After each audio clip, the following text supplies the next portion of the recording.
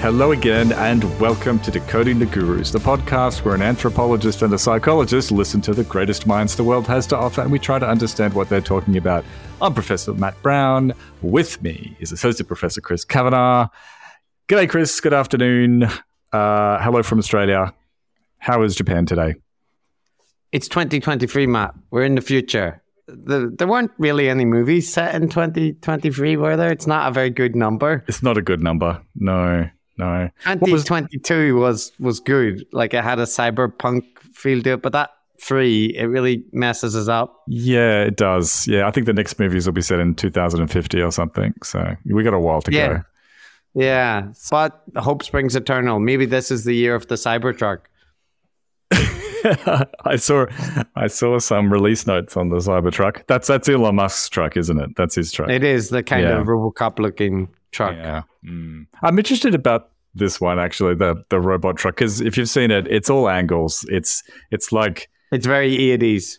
It's like if a kid who really liked straight lines drew their concept of a truck.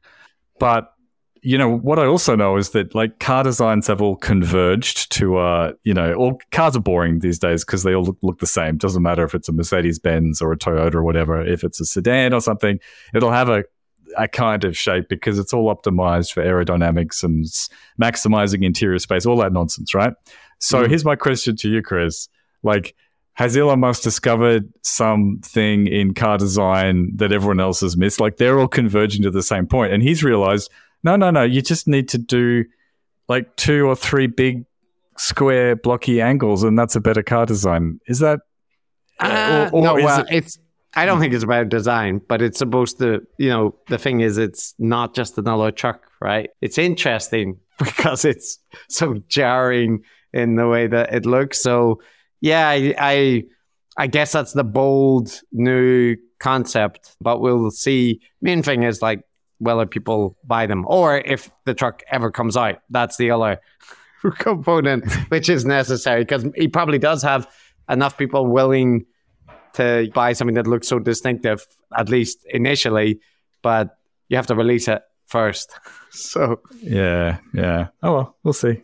I mentioned, because our last episode was the Elon episode. We should say, we did talk about this a little bit on the Patreon when we were doing the Gurometer, which, for non-patrons, after every episode, we put people through the Gurometer, the 10 factors, and give them scores. And Elon scored reasonably high for me, reasonably middling for Matt, a bit of a discrepancy. You can judge who's the better decoder if you listen to it. But one feedback that we did receive and we talked about was some people were a bit upset because we included Thunderfoot videos and Common Sense Skeptics, and they thought that they were haters and you can't trust their criticism. But just to say that we're not endorsing every critique that those people have made of Elon Musk, and they do indeed seem to be not favorably disposed to him. But the main point was, in those videos, they're just talking about a whole bunch of stuff that's documented elsewhere. Yeah. It's like a very nice condensed thing of a lot of common criticisms, including, like, how Tesla was founded and claims that he made about the solar cells and stuff. So yeah, there might be individual aspects, or there might be parts where YouTube commentators get over their skis, but not everything that we link to in our links is a full endorsement. So just to be clear on that point for future going forward as well. Yeah, no, like, I noticed that when we were doing the research for it, that there really aren't any sort of balanced documenting people that I've noticed. Like, it does seem to be fanboys and haters, and they do get ahead of their skis a little bit, it seems. I'm not really qualified to tell when they talk about some space stuff and satellites and so on, but they definitely get their facts right when it comes to documenting the basic exaggeration discrepancies between truth and what he's saying. So yeah, and that's what we linked it for. Someone said they're going to write a blog taking down your comments about space shuttles, Matt. So God, that's those sorts of criticisms are so annoying, because, like, you make a very small point, which is that reusable rock. It's not completely new. The concept has existed. Yeah, not completely new. And then they exaggerate your point to make it much more sweeping than you meant, and then rebut that straw man. Bah, go for it. Write your blog post, mate. Enjoy. We welcome criticism. We welcome criticism. This is a free.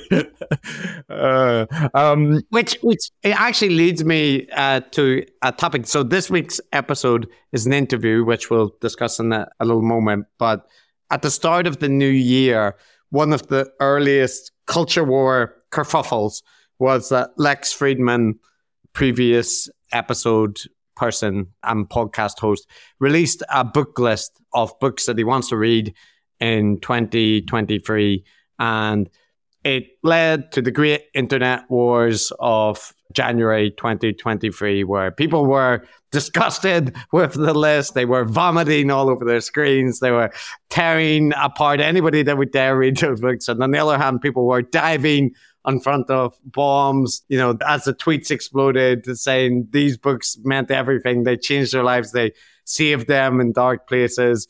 How could anyone criticize these books? And the majority of people just didn't care or were somewhere in the middle. The issue was that the books were seen as, it wasn't that they were seen as fundamentally basic. It's like the list didn't really have much personality. It was like a kind of thing that if you asked the GPT bot to generate a list of books that will make you seem deep and pretentious and have an AI twist to them, and you're a 20-something male, it would generate those books. But lots of them are great. And so people largely fell into the predictable camps about whether it was okay or not. A strange thing for discourse to swirl around, but Lex responded to that event with love, as he is wont to do, and he released like a short 10-minute video responding to the controversy. Yeah. So what did he say? What was his response? Well, yeah, so let's hear what he said. So I wanted to celebrate my love for books, and it was very strange to me that, and if I'm just being honest for a second, it was kind of painful that some prominent figures that I respect were kind of cruel about the list, and they responded, they mocked it, and all that kind of stuff, and basically taking the worst possible interpretation. And I have to be honest and say it wasn't fun. So it sounds a bit painful, right? The Twitter pylon, and who he might be referencing, Matt, as some of the people that are prominent and responded quite negatively would include Nassim Taleb, another former subject of an episode, and he commented on the list saying that if you wanted to understand why he's turned down exactly 10 requests, the list will provide a succinct explanation. And he said that you tech people are not getting it. Anyone who pretends programmatically reading, discussing, and digesting these books one a week is a total fraud. You fall for the shallow, vapid, overactive poser, inflating his scientific image. Idiots, you deserve Lex Friedman. He didn't mince his words. And when Jordan Peterson responded, like kind of saying, no, what a cruel response, he said, Jordan Peterson, you idiot, stay out of this. So, tell us what you really think, Nassim. Yeah, there is something just a Taleb episode. People should go and listen to it if they want to hear. But we did enjoy that aspect of him where he just kind of, he is what he is, you know. Like, he's a bull in a china shop. He's at full strength in every discourse.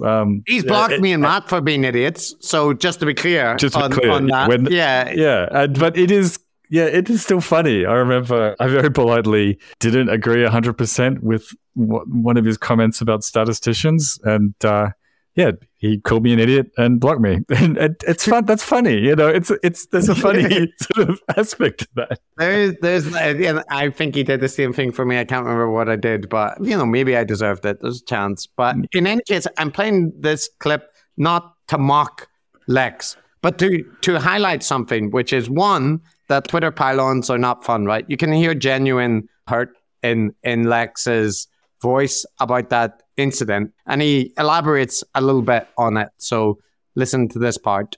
It was just a silly kid, me, kind of in a joyful New Year's mood, sharing with the world books I love. And I think what was happening, and this seems to be happening a bit more, is there's a bunch of people that are just almost waiting or hoping that I fail, or maybe that I'm some kind of bad human being, and they're trying to discover things about me that reveal that I'm a bad human being, and maybe somehow this reading list reveals that. I don't know. So, cruel humans on the internet, Matt. Is that a thing?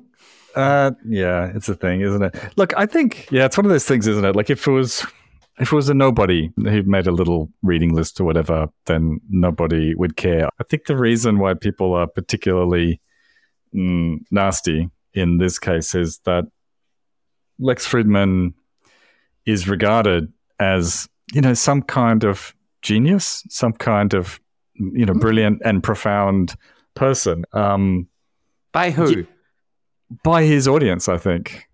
By his fans. Yeah, I think so. I don't know. I don't know if that's fair. I mean, I think Lex's audience often, even the people that are fans, they regard him as good-hearted and intelligent, but they don't tend to, I think, regard him as like, an Einsteinian or Weinsteinian figure. More like he's got just a genuine curiosity, and like he is intellectual, but I don't see many people presenting him as an intellectual powerhouse. Okay, fine. Oh, well, and in that case, like the dynamic makes perfect sense, and it's the kind of thing I think which would, I guess, make encourage his fans to think even better of him and less of his detractors, because it is him being the starry-eyed kid full of wonder, just deeply absorbing these products of modern culture and deeply appreciating them. Yeah, like a child wonderstruck by the universe. And I guess that's his appeal to his audience. And so anyway, the dynamic makes sense, I guess. Yeah, the dynamic does make sense. But for me, that one thing that struck about this is that there are people that are cruel online, there are people that are partisans, and there are people who will automatically disparage Lex because of his associations with people that they don't like, right? Like Joe Rogan or whatever. Now, people might put us into that category, Matt. They might have slotted us in there and say, you're just Lex haters. Just because he's friends with Joe Rogan and just because he has talked to Ben Shapiro, you've categorized him, you've pigeonholed him as a right-wing maniac, and you just want them to feel. And to some extent, this is what Lex seems to be responding to, but I would say that, well, first of all, that our episode covering Lex, that we didn't paint him as like a right-wing partisan. I do think that he is a little bit unaware of his skew. And because he presents it as like he wants to just see everything across and he's got no political preferences whatsoever. But if you look at his guest list, there is a wide spectrum of people. But then there are things like the people that Lex admires are folks like Joe Rogan. His good friends are, Michael Malice. He's subscribed to the Daily Wire for diversity of political opinion. He hosted Brett Weinstein whenever he was promoting COVID contrarianism. And people could selectively choose things like, oh, he hosted Destiny, he interviewed Chomsky. But there's not currently a balance in that. So it seems that Lex might not be entirely aware of the skew in the way that he approaches things. Yeah. I think it's analogous to Joe Rogan's self-presentation as just an average guy. He's interested in ideas. He wants to hear all kinds of sides. He's open-minded, and he's just figuring out stuff out as he goes along, right? Yeah. But if you listen to how that dynamic plays, first of all, it's a very convenient excuse for having complete deranged lunatics on your show, and then like goggling in wide-eyed disbelief going, wow, the Democrats really are executing people in hit squads. That's amazing. And they are lying to us about vaccine. And so Lex's sort of naive wonder child thing is kind of the same thing. It's I'm sure there is a real bedrock of reality to it. Like it's genuine, but I just don't think it's good content. It's not healthy content. Well, so I think that Lex is different than Rogan in that if you go back and listen to our episode, and if you just spend a week listening to Rogan, he is a political partisan in lots of ways, at least in terms of how gullible he is to conspiracies at different ends of the spectrum. But he doesn't think he is. He doesn't think. No, he doesn't. No. So there's a definite parallel there. He presents himself as like, just a man in the street centrist with a diverse array of political opinions. But so from the content of Lex's that I've seen, he is what you say, which is, a little bit, not a little bit, a rather large dollop of kind of open-eyed, just asking questions from figures who are partisan. And like I said, there's a skew in the guests that he have and how he approaches issues. But I don't think he's a Rogan type, in that I don't think if you listen to his content for 1 week, you're going to hear all of the right-wing talking points that you hear on Fox News. Absolutely. That's not the correspondence I'm making. I'm just, they've got, there's a similarity in that naivete. Yeah. It's a studied pose, which is kind of convenient, even though I'm sure there's some degree to which it's real. Whether it's real or not, it doesn't really matter. It kind of leads to bad decisions. And there is a discrepancy. I mean, Lex Fridman clearly arranges his guest list on what will get the most amount of exposure. He's quite happy to talk to, who's that guy? Who's the latest one he was trying to talk to? Andrew Tate, for instance.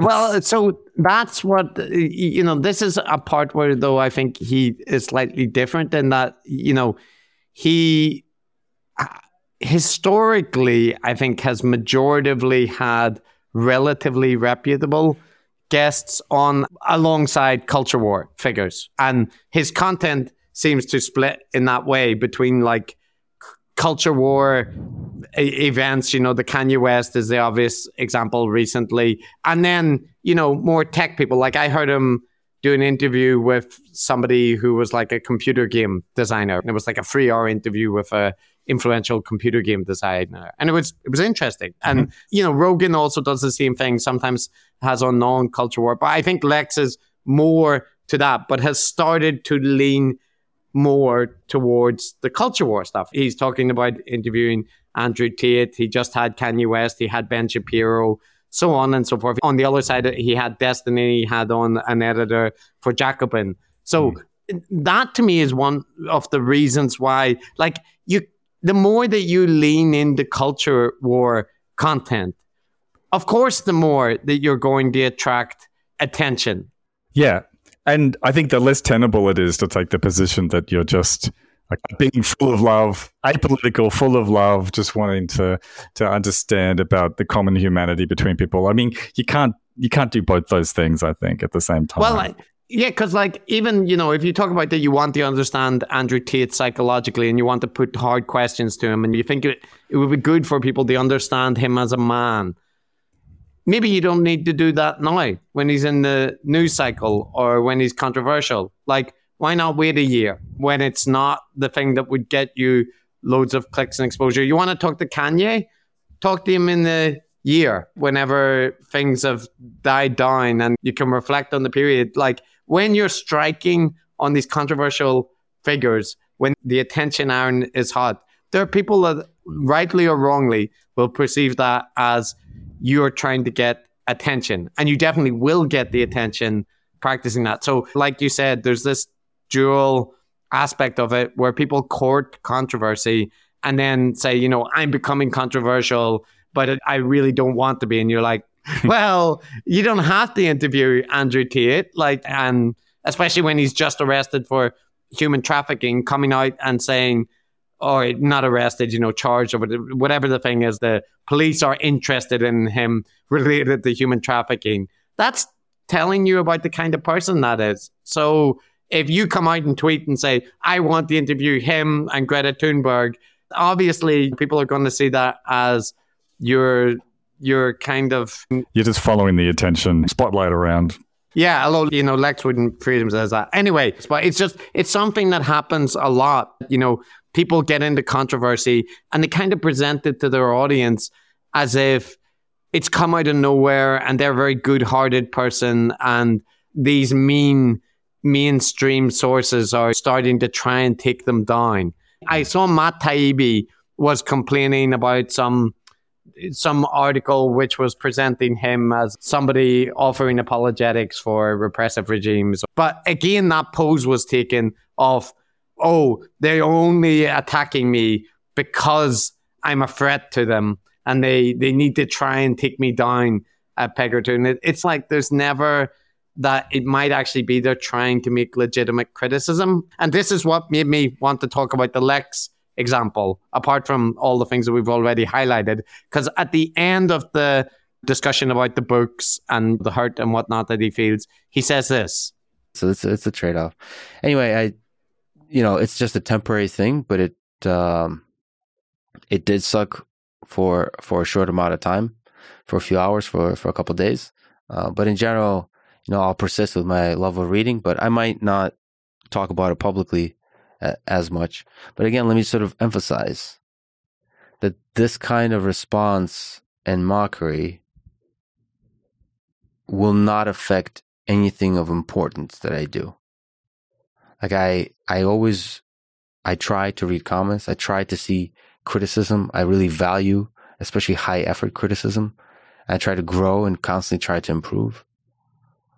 But that's for things that I take very seriously, like the podcast conversations that I do.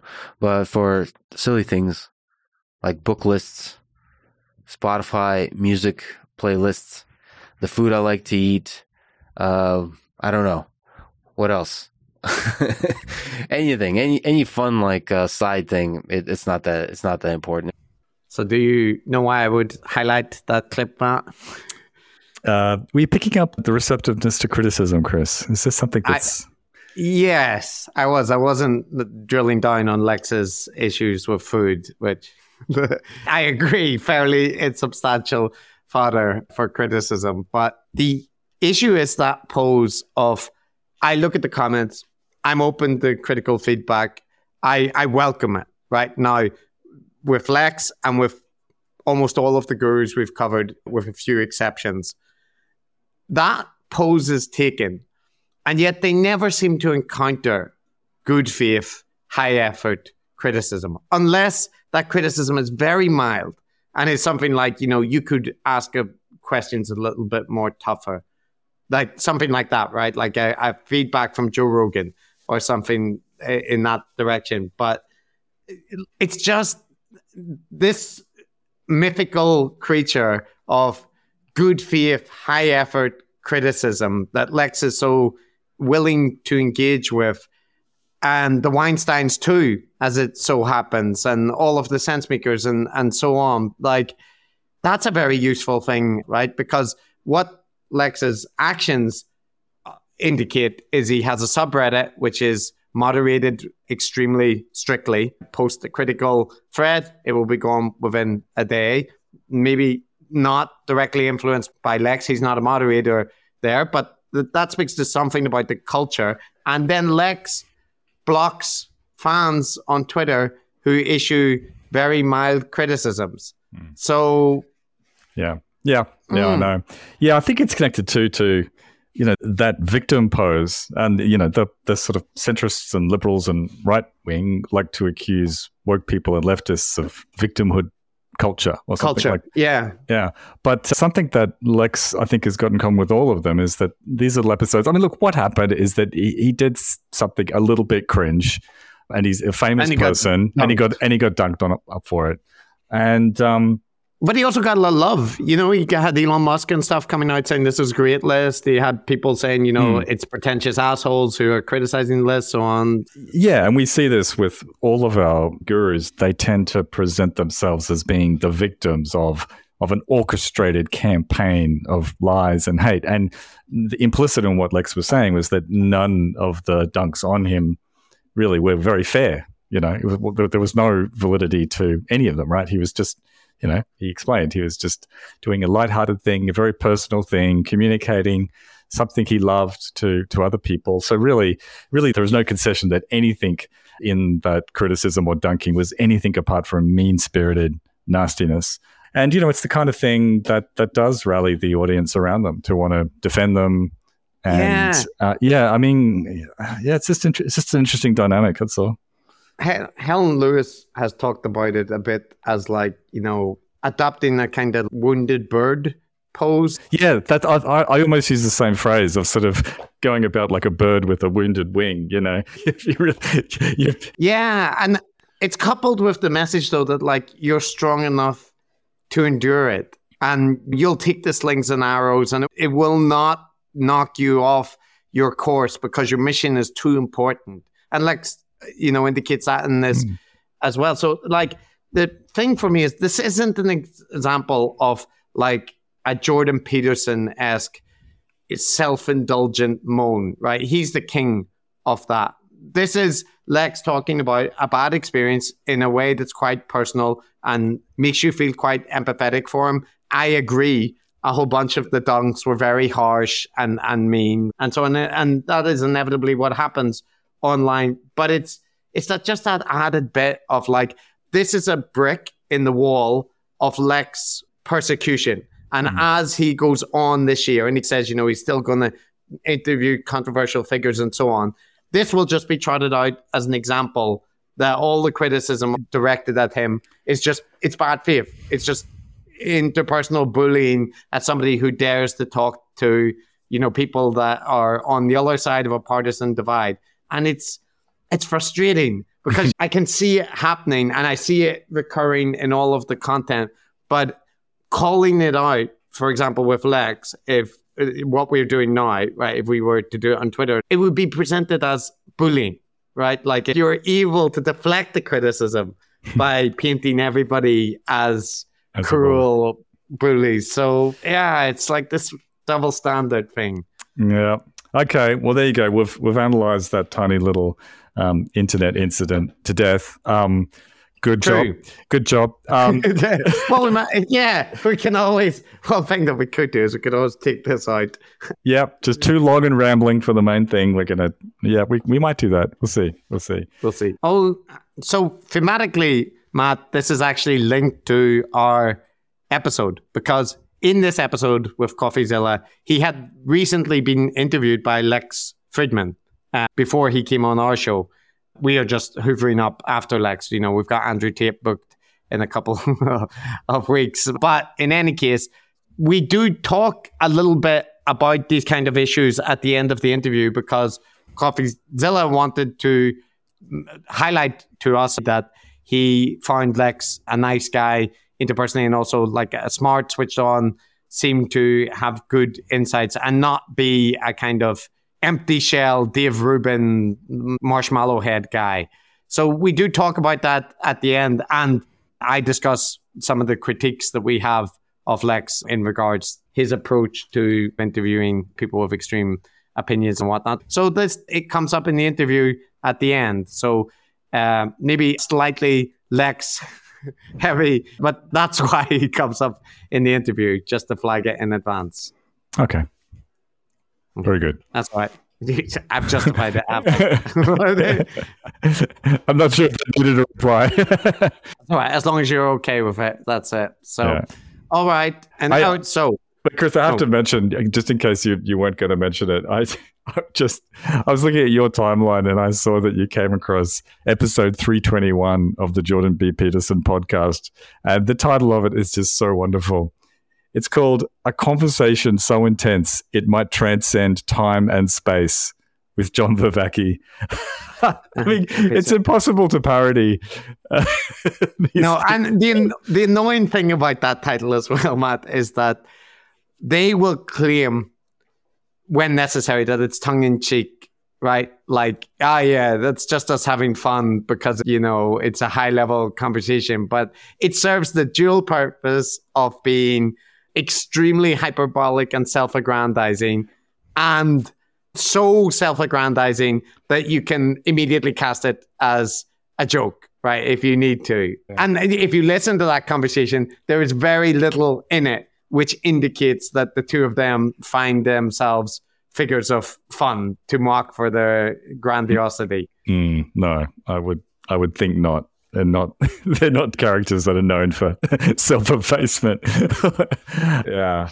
Oh, well. Yeah, so that's a problem. The problem is that they're impossible to parody. This is the difficulty that we face in our chosen jobs. But Matt, we will have now an interview with CoffeeZilla that we recorded before the new year. And one thing that happened after this interview, it's actually been continuous developments, is that Logan Paul, the well-known YouTuber, influencer, used to be a Vine person, also a boxer, does celebrity boxing matches and whatnot. Anyway, big deal influencer type.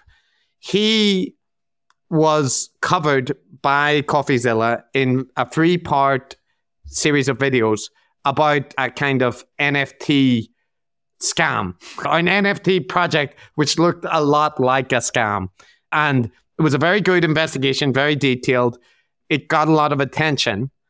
And then Logan Paul came out and threatened CoffeeZilla that because of the series, it had defamed his reputation and that he was going to destroy him in court, sue him, and he did a thing saying he's got all his facts wrong. So temporarily, CoffeeZilla became the main character of the internet because one of the most popular YouTubers was threatening to sue him. Yeah. Oh, dear. Yeah, so it's timely. Well, I hope it turns out fine for him. I mean, I'm sure. The good news is, after releasing 2 episodes, which were full of very strong threats about, see you in court, you've defamed my reputation, you're trying to get clicks for using my name, blah, blah, blah.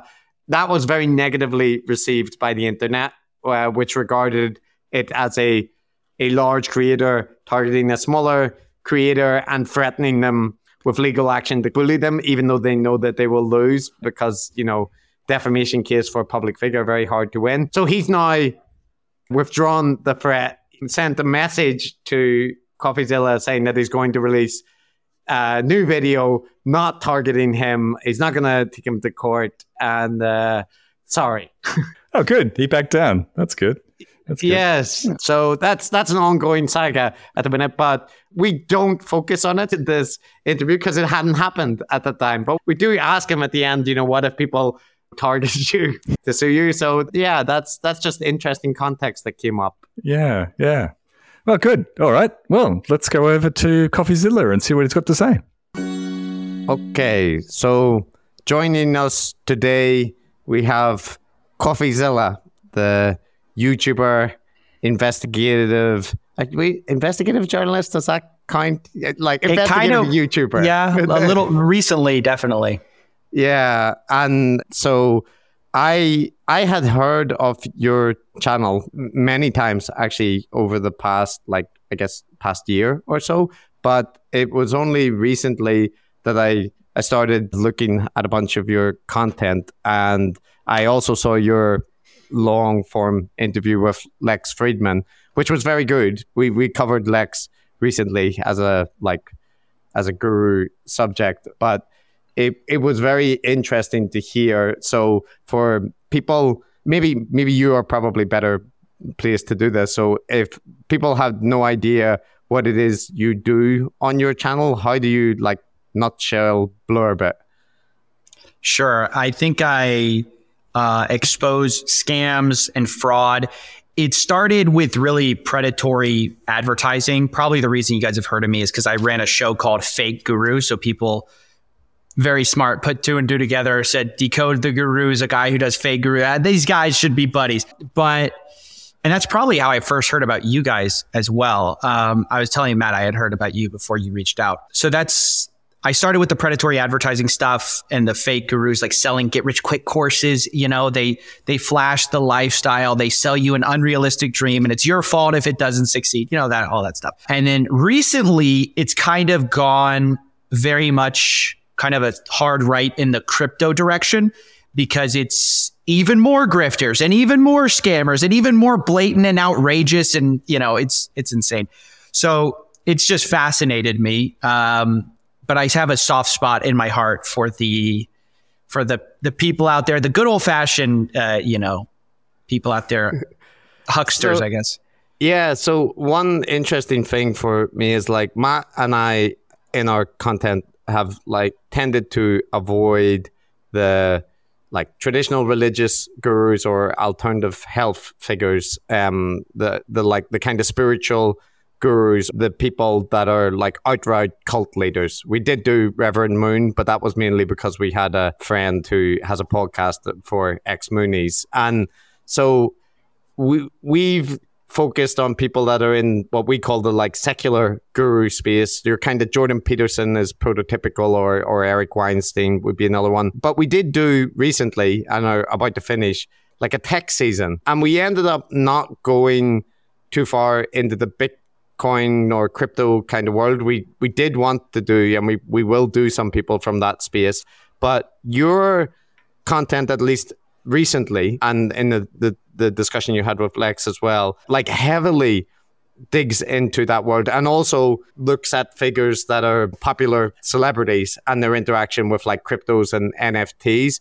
And it was in the spirit of, I noticed both things that overlap and things which seem to differ between those kind of characters that were interesting. And so you mentioned the traditional gurus having an appeal, but one of the things I noticed is for your investigations, especially the recent ones, it seems to me, as like an outsider with a not very good grasp on finance and that kind of thing, that they're very technically involved, and you have to know a hell of a lot about complex financial systems to be able to ask the right kinds of questions. And so I was wondering, like, is that something that you had, or did you have to, develop those skills, and how specialized are those skills? Do they cross boundaries, or do you think like you really need to know a lot about economics and finances to deal with crypto and Bitcoin kind of stuff? It's a great question. I mean, I think with this crypto stuff, so I'll give you my backstory. My only background really is I did an undergraduate in chemical engineering. I got some decent math. I got some decent science, just critical thinking, but nothing related to the tech of the blockchain or crypto or anything like that. I have no formal education in it. I've just always had an interest in fraud. And I think I just started paying attention to the blockchain because it was interesting to me. Oh, you can actually trace where this money goes. It's so different than traditional finance. And I think more interesting in a way because of that. I mean, you don't have to rely on what somebody says. Like if you know their wallet, you can see what they're doing at such and such a time. You don't have to ask questions about it.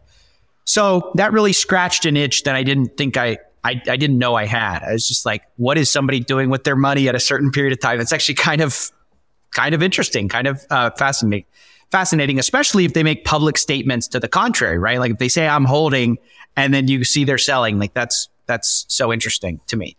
So I really feel like my skills are it's nothing crazy. It's just like knowing how to use a few tools. I just feel like I'm slightly ahead of the curve. And so when people see my investigations, they think, oh, you're so specialized. You're so technically savvy. It's like, well, not really. I'm just like probably 6 months ahead of everybody, like most average people. And so being 6 months ahead in such a nascent industry feels like you're, miles ahead. But there are, going to your point, it is very interesting where crypto is this strange thing where you're promising a very simple idea. but you're selling a complex one. So you're promising, or sorry, I'll say you're selling like this dream, right? But the actual product you're giving someone is very complicated. And to understand what it actually is does take some level of sophistication. It's not as simple as like you're giving someone a book. It's oftentimes some sophisticated computer code written in Solidity, which most people don't know how to read, have no idea what any of it means. And the complicated economic dynamics of that particular coin are not immediately obvious. So what you said is true, where people can get stuck in just believing what whoever it is that's selling them the coin says. They say, hey, we're going to the moon. Okay, it's a very simple idea to understand. I'm going to make a lot of money. But it's complicated to understand the market dynamics and how this might end up just being a Ponzi scheme. So yeah, I don't know if I answered your question all the way. Yeah, you did. And there's a very specific follow-up that I have that is about a specific case, but it probably applies a bit more widely. So I watched your videos on Jake Paul and his tendency to promote like various different NFTs. I'm sure he has many other things that he does, or cryptocurrencies. It might be I might be actually mixing the two up, but you did both. You treat it both. Yeah, that also stands to reason. Checks out. You did what you just described in those videos. Like you identified accounts which are likely to be his wallets, and like not incredibly sophisticatedly hidden, as you mentioned, right? Going into things which are labeled around usernames that he has referred to himself as. But in that circumstance, I was wondering, so are you ambiguous on this point, or do you think it's actually him that does that, or is it somebody who would manage his finances? Like, is Jake Paul likely to be setting up, wallets and kind of moving money around, or is that somebody who is working on behalf of him who would, like have not that specialist skills in it? I'm just curious as to what extent that's likely. It's a great question. I mean, I don't know. It probably just depends on the individual influencer. I'm sure some of them sort of farm it out, but all of them know about the deal before they do it. Usually, I know it personally as just like a person on the internet who's gotten offers of brand deals. You just always look at it before you say yes. So as far as like, it doesn't really matter to me in sort of culpability. I'm not saying you asked that. You asked about like, who do you actually think did it? The answer is, yeah, I guess I do leave that ambiguous. I don't exactly know if he's the one who touched the button at that particular time. And interestingly, that actually becomes hard. So I've talked to a few people, sometimes my videos will get some like attention of people in law enforcement. And I've wondered openly and complained very openly about why there isn't more prosecution of this stuff. And I've talked to a few people who know about this stuff, and they say one of the hard things is exactly that. It's one thing that this person did it, but if they didn't press the button, how can you prove that they're ultimately the person who sold at that day? How do you know that? Even if you've tied a wallet to them from one transaction, how do you know 100% beyond a shadow of a doubt that it was them? It's hard to get that last like inch of proof, I guess. You can get the first 99 yards, but then the last one's tough. Yeah, and with like Sam Bankman-Fried, for example, it feels like, and I guess for all of them, that degree where the last 1% is a plausible deniability, even if it's a highly implausible, I still think it wouldn't be enough to protect them.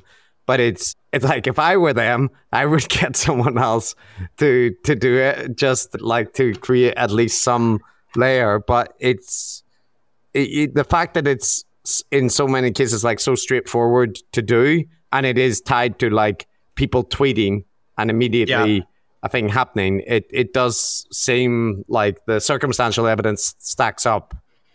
Well, it's hard also to like talk to, I mean, how do you pitch this to a jury, right? Jury of your peers, when most people do not understand crypto. It's kind of hard. You're going to talk about a a DEX. What's a DEX? Oh, it's a decentralized exchange. Okay, thanks. You've explained nothing. Oh, well, it's just a liquidity pool. You replace the market maker with a liquidity pool. Well, what the hell is a liquidity pool? It's like, well, okay, there used to be market makers. Now we use automated market making. It's like every single thing is like stacked layers of terms and terminology you have to explain. And you have to explain then, now that you understand all that terminology, how that terminology can be used to scam you 5 ways to Friday, right? So it's pretty tough. In the case of SBF, I did want to say, I mean, I think the evidence is quite overwhelming in that case. I don't know if you guys saw, he got arrested today. Yeah. And they just released the seal on the like SEC documents and CFTC documents, and it's pretty clear. Yeah. And there's also the notion that, you know, in contrast to that point, that when I think your videos do a really good job, by the way, of like going through technical aspects in a straightforward way. Like the fact that I can follow them is an indicator of that. But thank you very much. The other part is that even with that, you know, all those parts about liquidity pools and you know, other wallets and that it might be difficult for juries to follow the technical details. The part that is really clear to me is, one, when I see the people, the like online figures or celebrities or like CEOs talking, the way that they talk is really, really similar to the gurus that we cover. And like when they're asked direct questions, their tendency to be able to just fluff around, like kind of almost like dancing, waving their hands. And they're using technical terms, but it's the exact same as like when Eric Weinstein is using like mathematical terms or Jordan Peterson is using psychology terms. So in that point, it seems to me that like a lot of it is rhetoric. And the one that is coming to mind is, I was watching one of your investigations. What is it? Moonbase was the... Safe Moon, yes. And I think it was the Papa character was talking about evolution, something as an evolution. And the description was just, it was pure sense maker gobbledygook. There was nothing there, but it just sounded like the dream. And it referenced like kind of visionary terms and technologies and stuff. So that to me seemed that on rhetoric aspects, there's a lot of overlap with your kind of classical guru figures or even cult leader types. Yeah, I think it's really interesting how you don't actually have to be that sophisticated to appear sophisticated to the unfamiliar, the uninitiated, I guess you would say.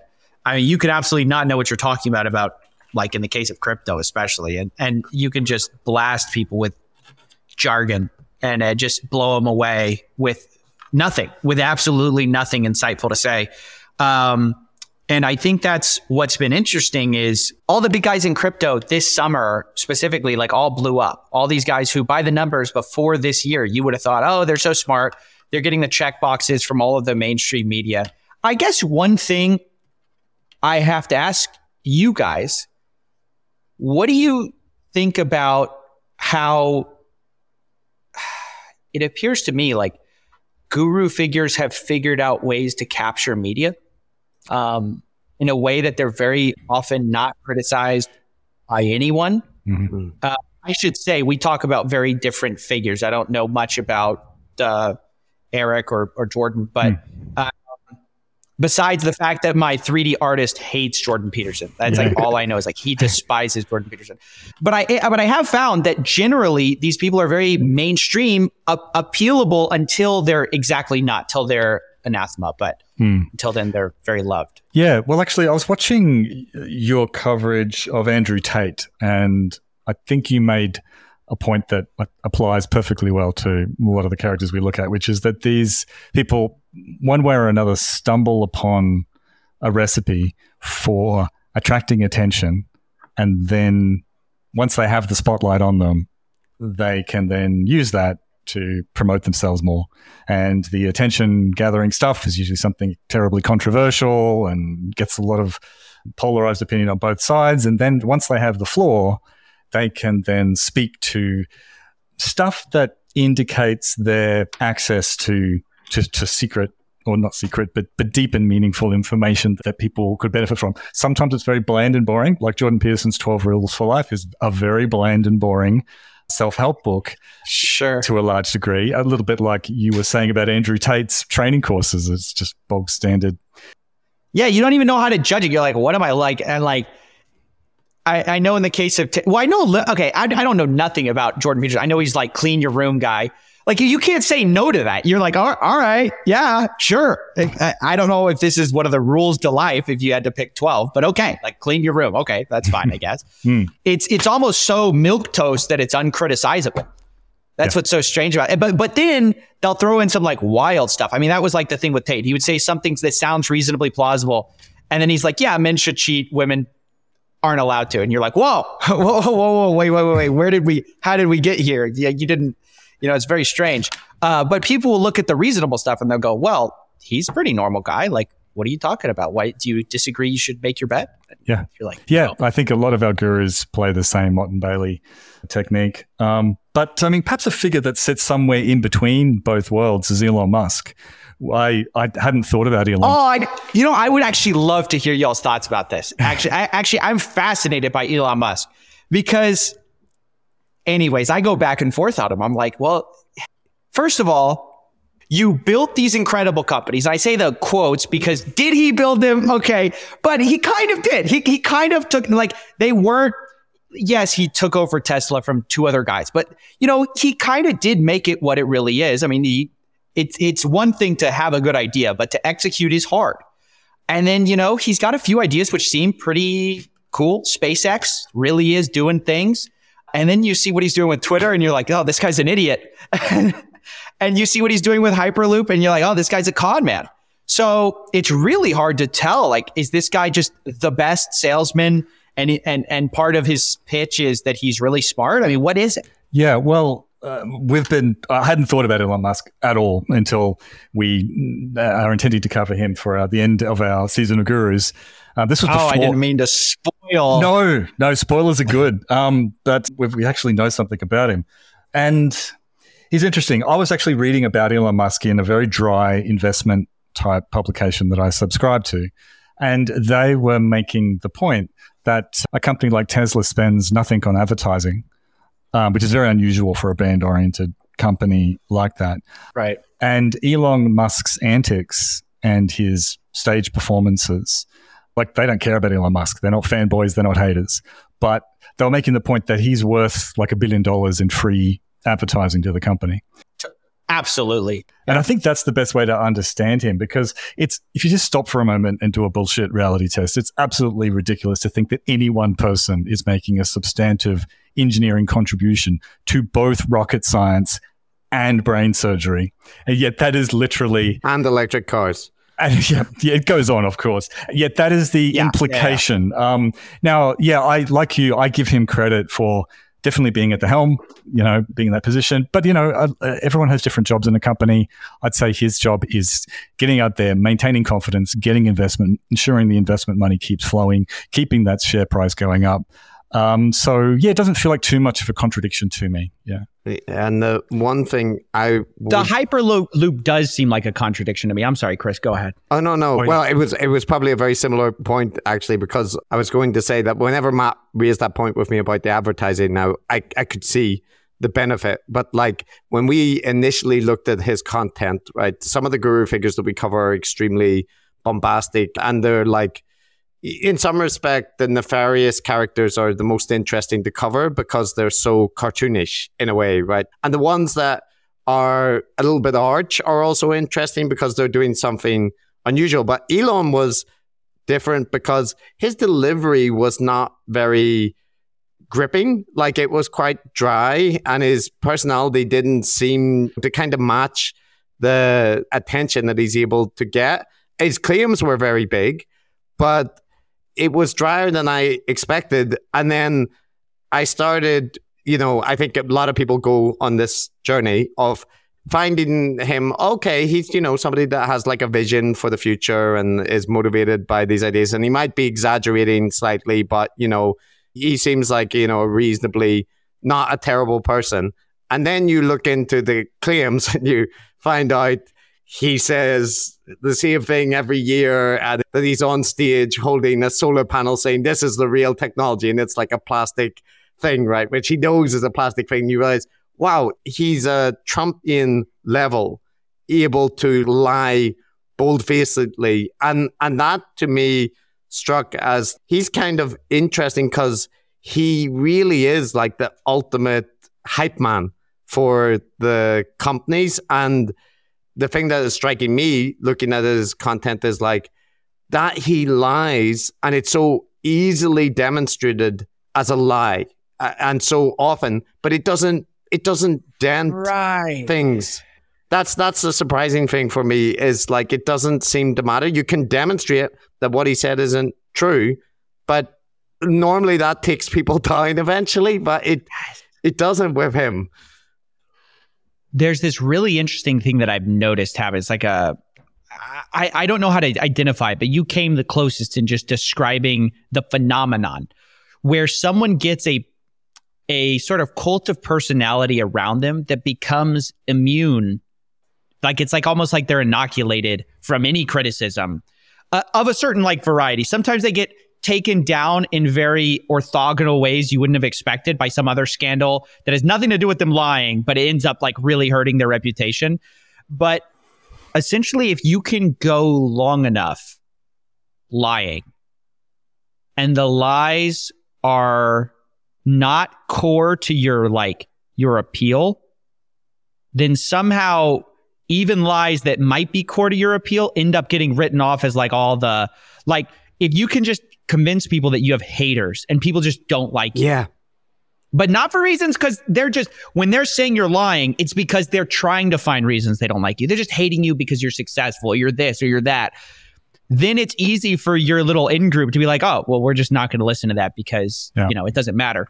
Yeah. And for Musk, the core thing, I guess, is like, oh, well, he has Tesla and he has Starlink. So unless you can prove to me that Starlink and SpaceX and those guys like aren't doing what they're saying they're doing, then I'll believe you. But, and sometimes the claims come close. Like the Tesla stuff hasn't lived up to the autopilot hype ever.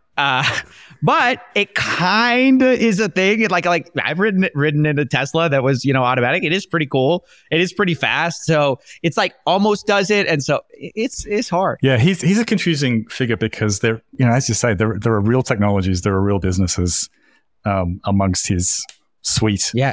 There are other ones like Hyperloop, which just seem to be nonsensical. And I would include Neuralink with that. I happened to do my PhD in cognitive neuroscience and was working on a topic that was very closely connected to brain-computer interface research. So I paid special attention to that. And I think I was, in a way that I can't do with rocket science or how plausible it is to put a Mars base in the next few years. I mean, the way he talks about that is he's either lying or he has a childlike science fiction understanding. I think it has to be that. It reminds me of Theranos. I mean, it reminds me of, to the uninitiated in blood science, you go, oh, we've been doing this crude thing where we draw this blood. That sucks. Technology just advances. So people just have this naive assumption of technology. It's like, oh, just like over time, we will naturally just grab more things off the tree of knowledge. And like, it will always progress towards the sci-fi. So it's just, the idea was, yeah, doesn't it sound great that you're in your room and we just don't have to draw so much blood and we get all the information and it's painless? It's like, yeah, that sounds great. Except all the people in the room who are, what do they call it? It's a word for like a doctor who deals in blood, like thrombolic. I forget. Oh, yeah. Anyways, if you're one of those people, a lot of them didn't buy it. They thought, oh, this is absurd. But they weren't the ones who had all the air in the room. The person with all the oxygen was Elizabeth Holmes, and then the rest is history. But in his case, I don't think he'll ever go down because he'll just, pivot to the next like thing. But I absolutely agree with you. Ever since Neuralink came out, I've been like thinking to myself, there's no way it's this easy. Yeah, Matt was talking to me about his description, and that if the description applied, it would involve like the way to recharge the battery would involve like heating up the implant inside the brain, right? Which is just, that's not something that you want. It's not something you do. You don't want a hot thing inside your brain. There's no nerve cells there to stimulate pain, but cooking your brain is just generally, even I know that's a bad idea. So I've got a question for you guys. So what's interesting to me is like thinking, like on the one hand, I'm fascinated by the individual. On the other hand, I'm fascinated by the systems that allow them to occur. So in the case of Elon, a lot of it is that the venture world, it lionizes people who lie until they don't. Like it's like actually part of the job description is you have to be basically a storyteller until you get enough money to make the technology later. And like that's as stupid as it sounds. That's how a lot of companies have been built. So what do you think that's like? Doesn't that make us sort of prone to grifters? And because those people are great storytellers, right? Like that actually is one of the hallmarks of a grifter is you really tap into emotion and people's beliefs. Yeah, well, if we're talking about systems and societies and stepping back to that level, I've got a couple of things to say. I guess firstly, in a way, like technology and science is real. It delivers real benefits. But in the popular imagination, it can still occupy the same kind of place in their minds as religion and magic did in the old days. And just like a traditional shaman would basically say to an audience that they are in touch with powerful forces beyond their audience's understanding, and they have a conduit, and they can deliver the good things and save us from the bad things. There is a place for people to do that, whether it's crypto or a venture capitalist.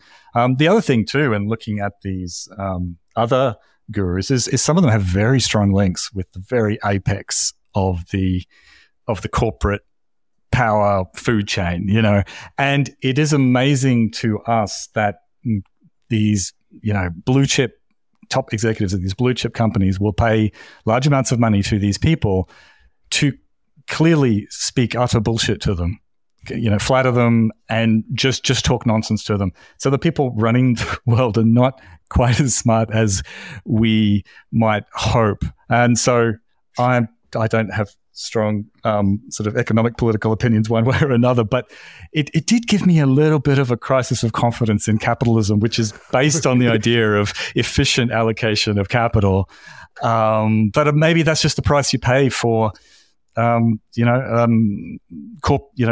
economics and changing technologies coexisting. There's always the human element, and we're all just primates in suits in the end. I don't know. We talked with Manveer Singh, somebody who studies shamanism, and about the connections and disconnections, between traditional shamans and the guru figures that we cover.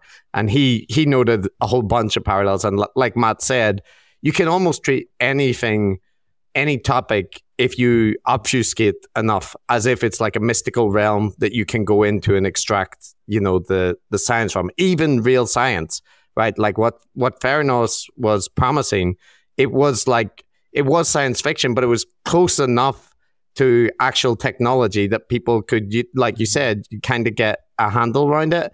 And, in the content that you covered, especially when you were looking at celebrity figures and their endorsements, right? It feels that it's very hard and it may probably impossible to get people not to transfer the admiration they have for a celebrity or an influencer in one area into like the financial product or the cryptocurrency that they're hawking, right? And that's the exact same reason like Hollywood stars have been wearing watches, and you can't do it. You're not going to be able to ever really remove that element from people's like psychology. But the part that, as depressing as that is, the part that I saw in your video when you talked about, looked at the celebrity cryptocurrencies or how they're doing, or the NFTs, and they're all down.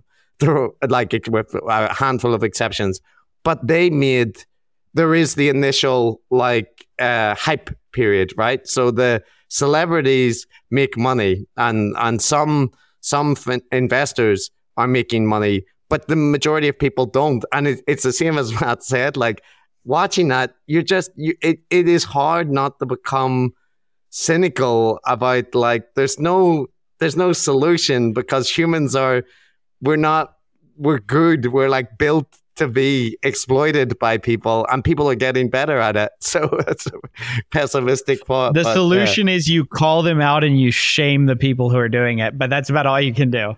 It's no use trying to like wag your finger at people, because the real problem is that 80% of people. Well, this is not a hard stat. I shouldn't cite figures that I have absolutely no basis for, but there's some figure of people who they get scammed the first time and it's kind of like a shock to their system. They go, I won't do that again. And then there's sort of a smaller percentage that are repeat offenders. But both of those people you can't really help. You can't really help the naive person who's never been scammed in an industry before, who will never get scammed again. And it's hard to help the person who's consistently getting scammed, because there's usually something in the psychology, whether it's desperation or whether it's just a perpetual belief that in the next person. It's kind of like hard to parse that. So what I realized is, okay, I'm not going to try to talk. And also oftentimes it's useless to try to like shame victims. It makes no sense. So it's better to just go after the people responsible for this and just basically call it out, call the behavior out, and try to create negative incentives where there previously were none. So in the case of influencers, these people are happy to scam people right until it affects their relationship with their audience. Now you're touching their pocket. And so then they go, oh man. So I've actually seen a lot of these guys, after I'll call them out, like they'll start disclosing ads. They'll start saying, okay, this was an ad. I will admit it, guys. Or they'll stop promoting crypto altogether. I mean, there was actually an interesting phase where everyone was producing their own crypto coins. And largely that stopped. A lot of people now do NFTs. And then we called that out for a while. Then like they do like less. And it wasn't just me. It was like the whole community had started being like, hey, this is really scammy. This is really strange. So I don't know. It's sort of like a grift cycle where they just find something new. I mean, this is just the perpetual state of grifters. And I'm sure it'll go back to that. Before I got involved with crypto, it was something called an ICO, the initial coin offering. There's just always something new way to extract money that they're inventing. And crypto just happens to be a very convenient one. But I think regulation is coming, and with that, things will get better. Although it won't feel that way. If there's anything I've noticed, like it always viscerally feels like it's the worst, but it's not, and it will get better. Yeah, it probably will get better, but just like there were tulips before, and now there's Bitcoins, and there'll be some new flashy thing, I suppose. Yeah, I don't mean to be like naively optimistic about just like it'll always get better. That's not true necessarily, but yeah. It also doesn't help to just be cynical and be like, okay, well, then what's the point of doing any of this? No, you have to. That's right. No, sorry. I didn't mean to sound negative. I mean, you have to, and society does adapt to the current strains of misinformation out there, and but it's a cycle that continues. I wanted to ask you really quickly. You're familiar with, I don't know how to pronounce it, Ruja Ignatova, the crypto queen?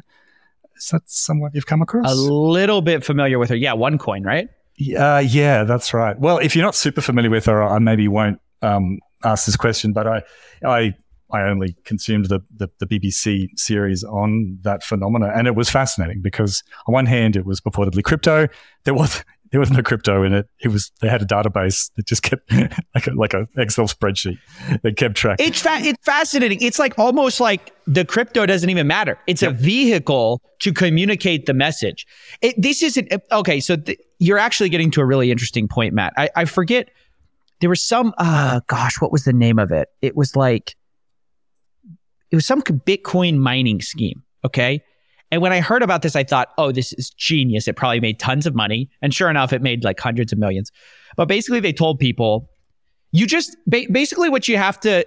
So everyone knows, oh, if it's too good enough to be true, it probably is too good. It doesn't exist.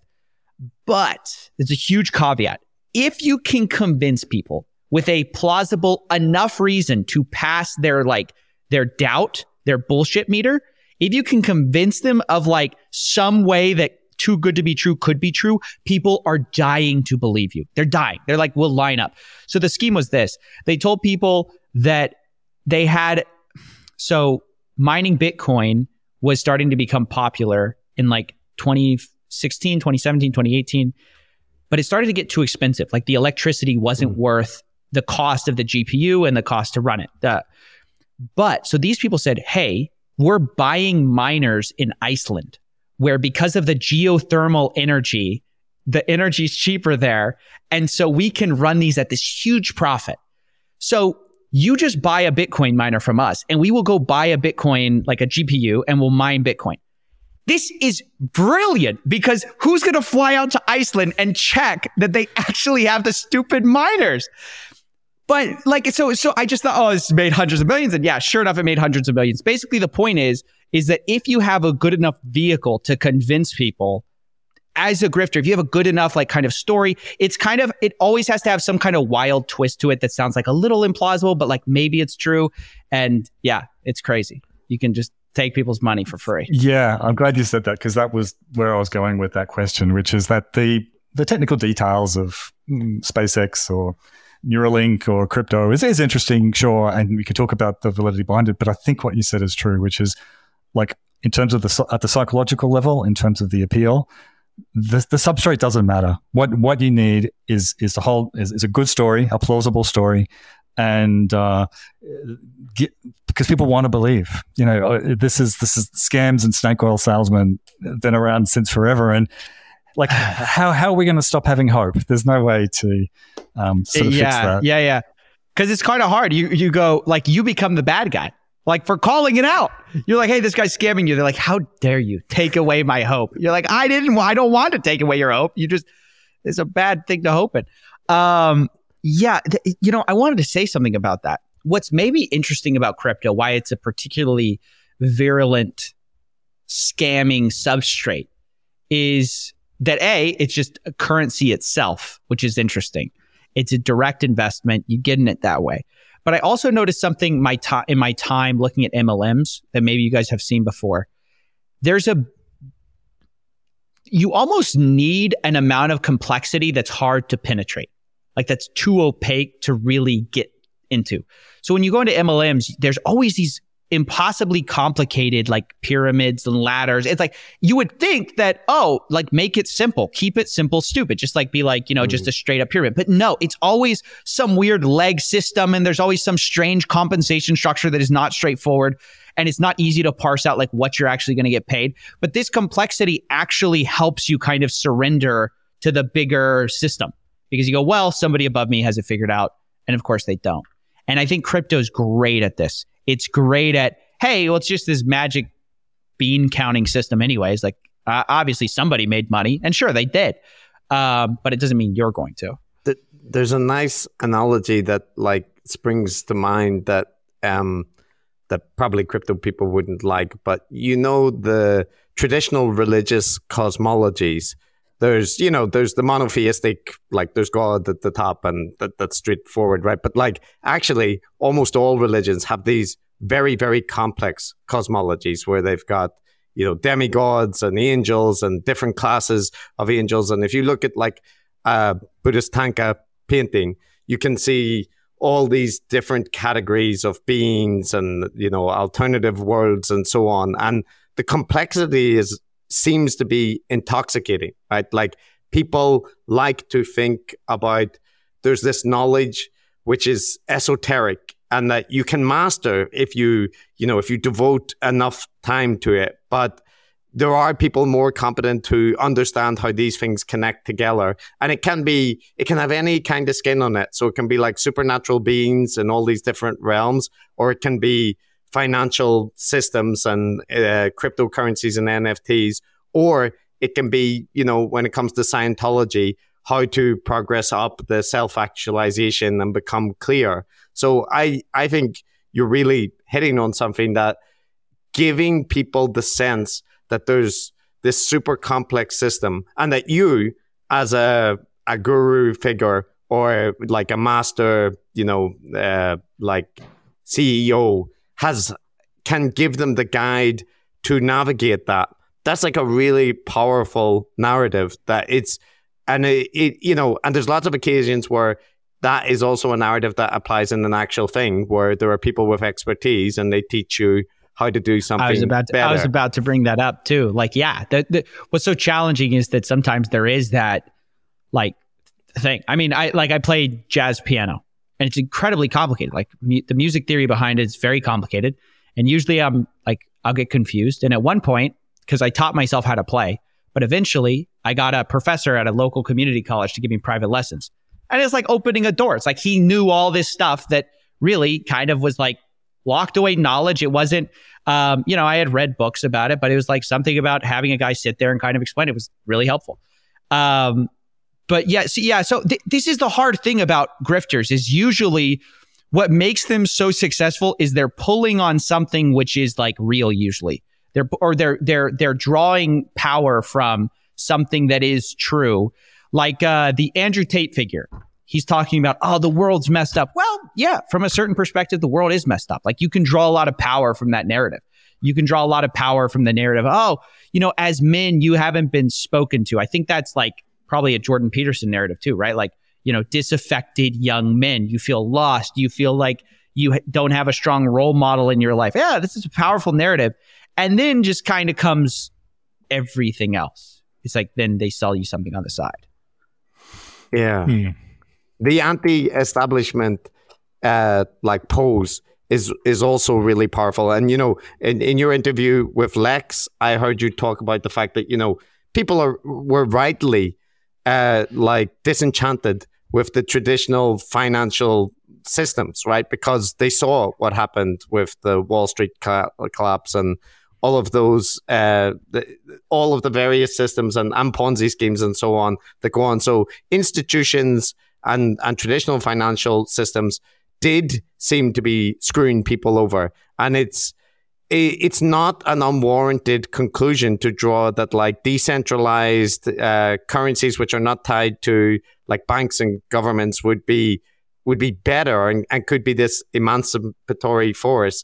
And that's what in part makes it so much worse. That they then go on to screw the exact same people in a new way.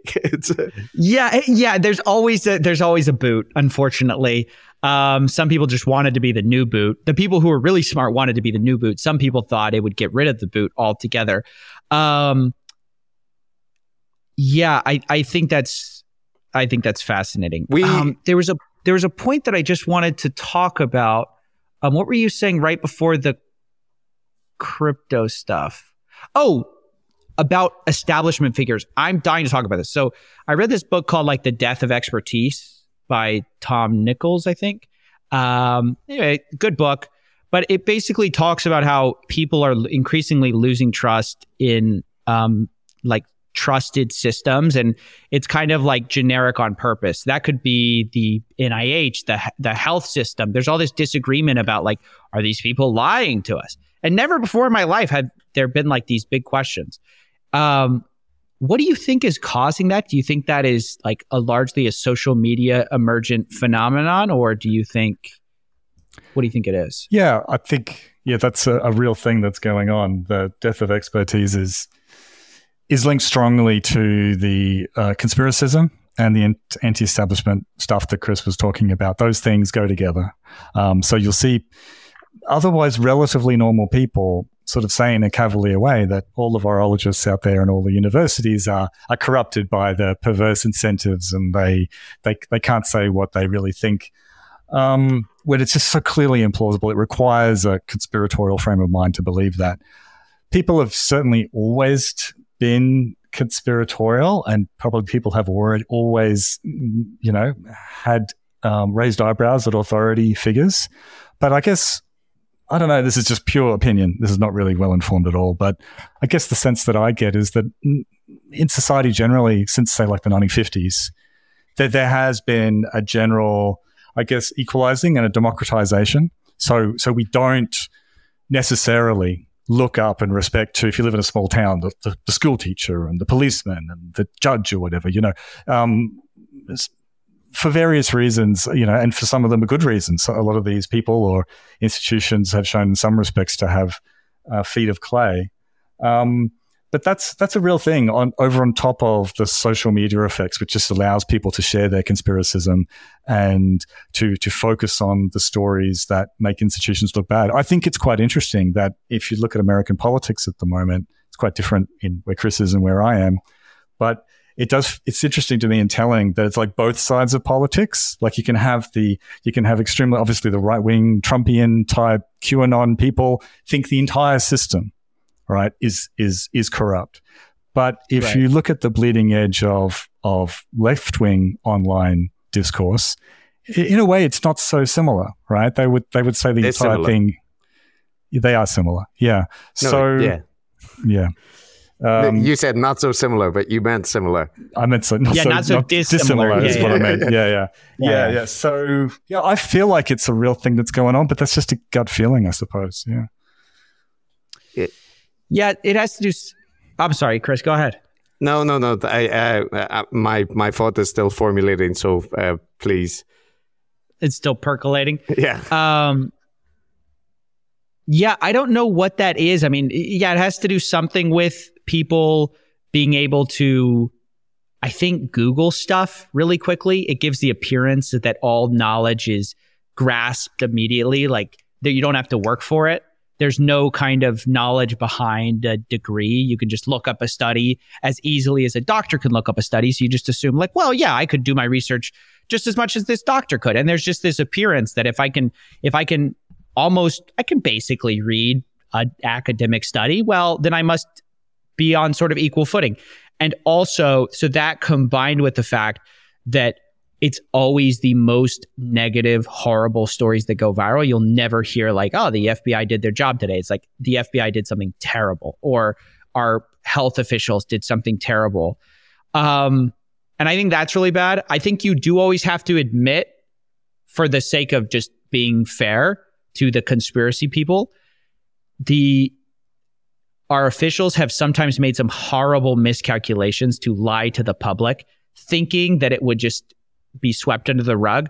And what I find so interesting about events like this is that oftentimes they are swept under the rug, but they have this corrosive long-term cost on the public trust that is not immediately obvious, which in the long term is very hard. So you make these short-term optics calls, which like sound right immediately, and then long term you pay for really badly. That's my thought. Matt, did you want to say? I have something, but if you wanted to follow up.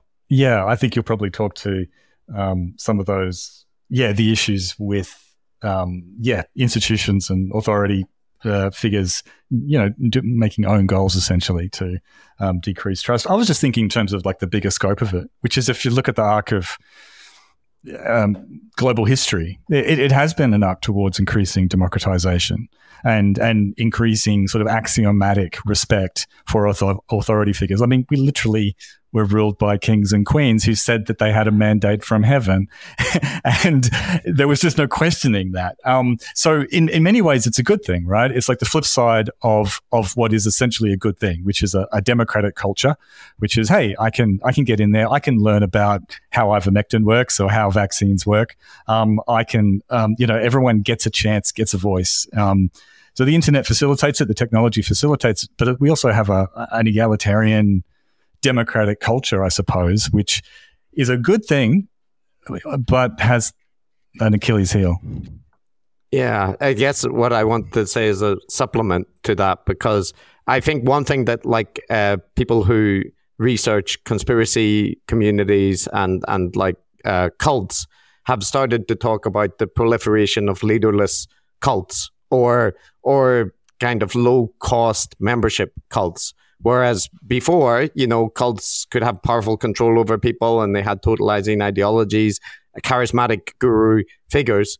There was always the limitation that like, how do you join a cult? You got to go somewhere, and you've got to cut off contact with family, and you've got to like kind of make these quite strong commitments. So there was always limitations, and sure, you could recruit a lot of people for certain cults and the barrier between religion and cult, whatever. But now that's not the case, right? Now it's very, very easy for people to surf between gurus and between communities online. And the cost is often just the cost of watching their YouTube video or maybe joining a Patreon or something like that.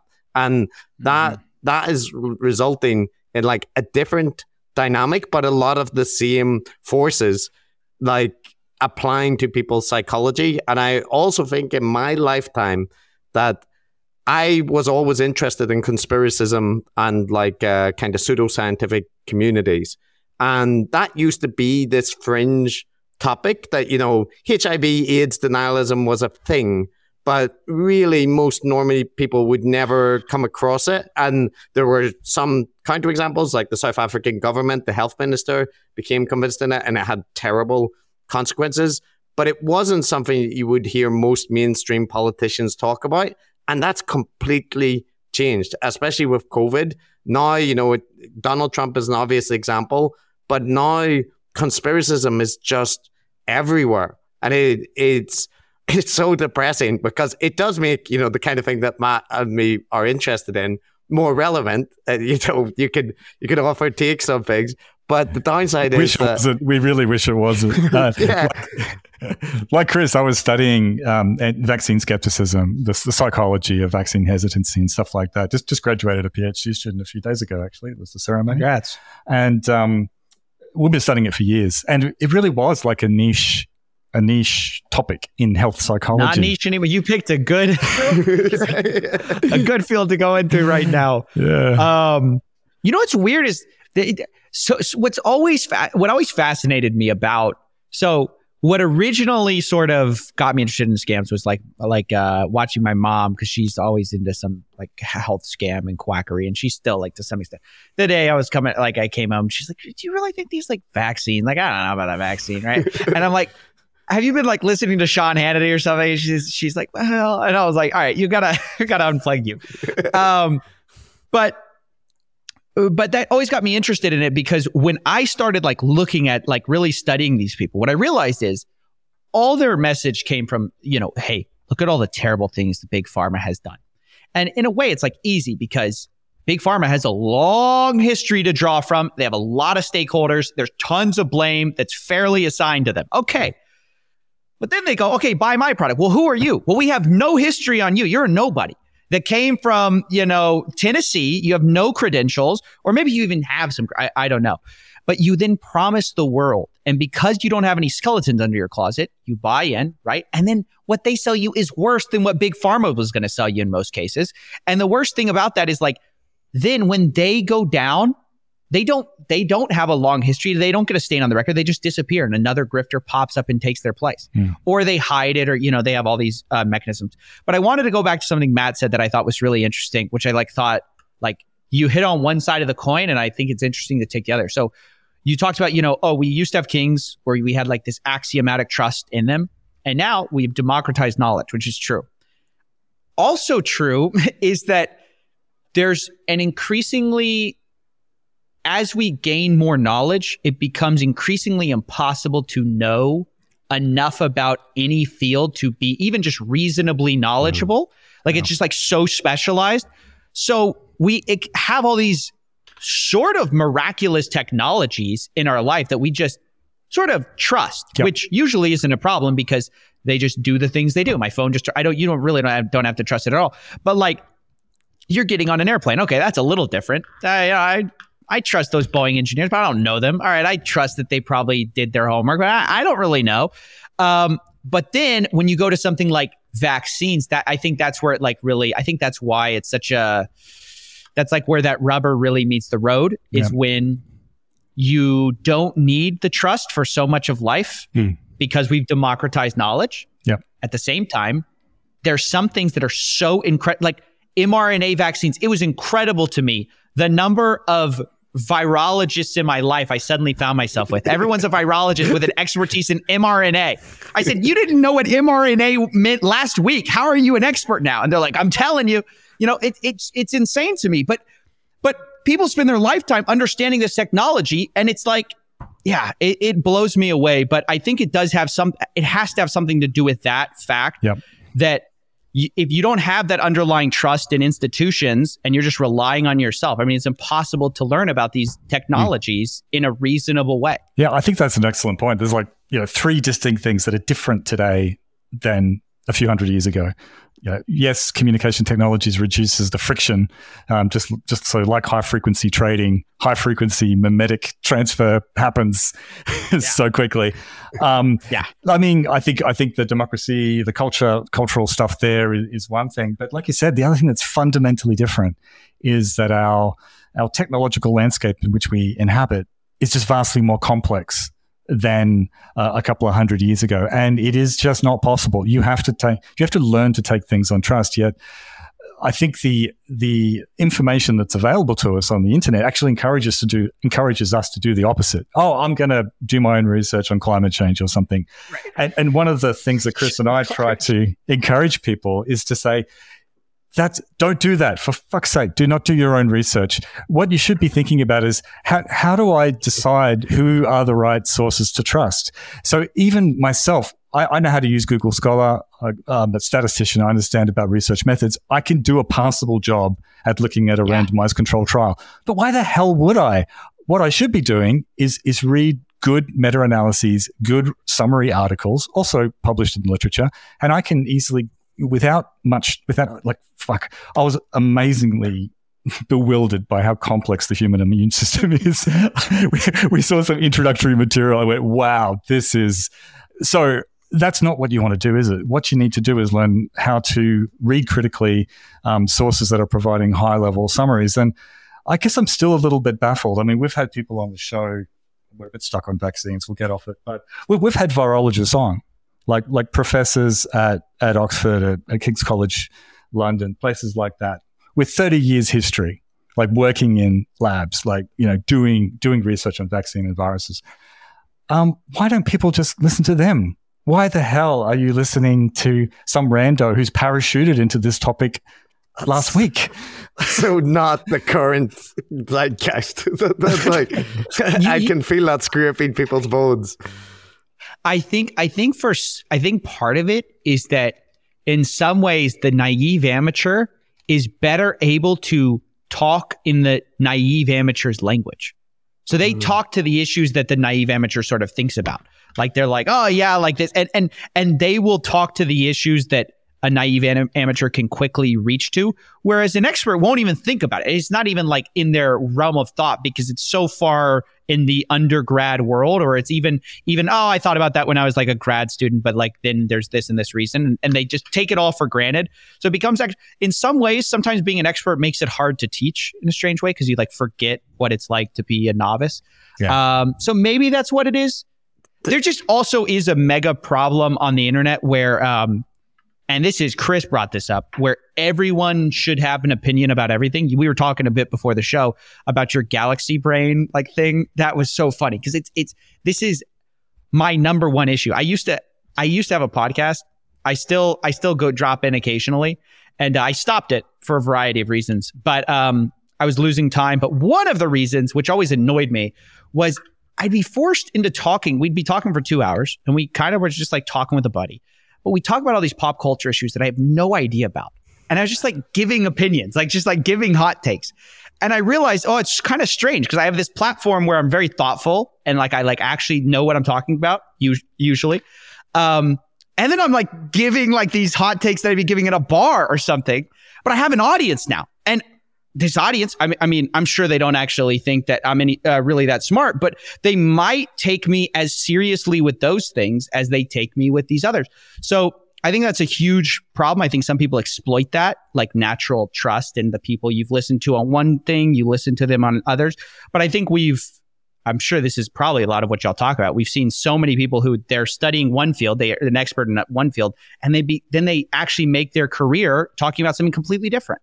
There's so many good points there, and there's one thing that I noticed in your interview with Lex. We have various criticisms that we might which I have leveled at Lex, but it's normal at the end of a podcast where people ask you to give some big thoughts or this kind of thing, right? And at the end of the interview, Lex asked you about what advice you would give to young people, right? And the interesting thing for me was you started giving advice, and I would like hesitant to do so, but then we're saying, okay, maybe don't give up when people say you can't do something and stuff like this. But what struck me was in the middle of giving that advice, you said, you know what, this sounds corny, and like, I don't know, but there was a feeling there that self-consciousness about giving, advice is something that when we look at guru figures,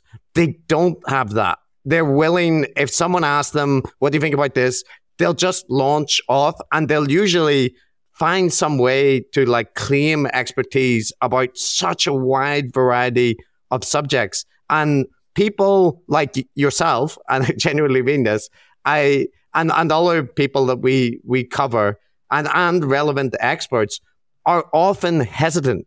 And as a result of that, it's what you said, that the people who can kind of do the science cosplay, they're often willing to overstate their expertise and stuff. They look more certain and confident, whereas the experts look like people that are a little bit, they're not that sure of themselves, and they add too many caveats, and academics waffle too much like we do. And it's you can't compete with somebody who is an incredibly loquacious guru who will over-exaggerate their expertise. So I'm not calling you out, by the way. I mean genuinely that was one of the things I really wanted to talk to you about. I'd love to talk about that. It's funny. So I had people probably don't know this. I did have a self-improvement phase in my life at like 18 and I feel like most people do. They read a few self-help books. They go, oh, this is a game changer. I'm never going to have to, my whole life's going to change. And to some extent, you take some high level principles that might be useful. But one interesting thing was I had my brother, we'd always like talk to each other about these like various ideas. And we'd always be like, hey, I found this new idea, it changed my life. And we'd always say that, like, oh, I got this one idea that changed it's going to change everything.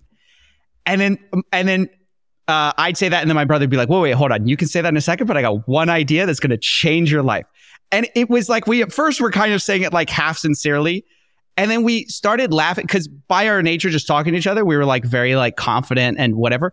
But we started to like have this meta realization of what we were doing. So now we have this joke like, hey, I've got this one idea that's going to change your life. But it's like, the joke is it never changes your life. Like it's so I kind of got some, early experience just like with my brother, with friends, of just the ludicrousness of just one piece of advice that will change your life. I think it's so stupid. I mean, when you actually experience life, you realize how absurd this is. You live a little bit.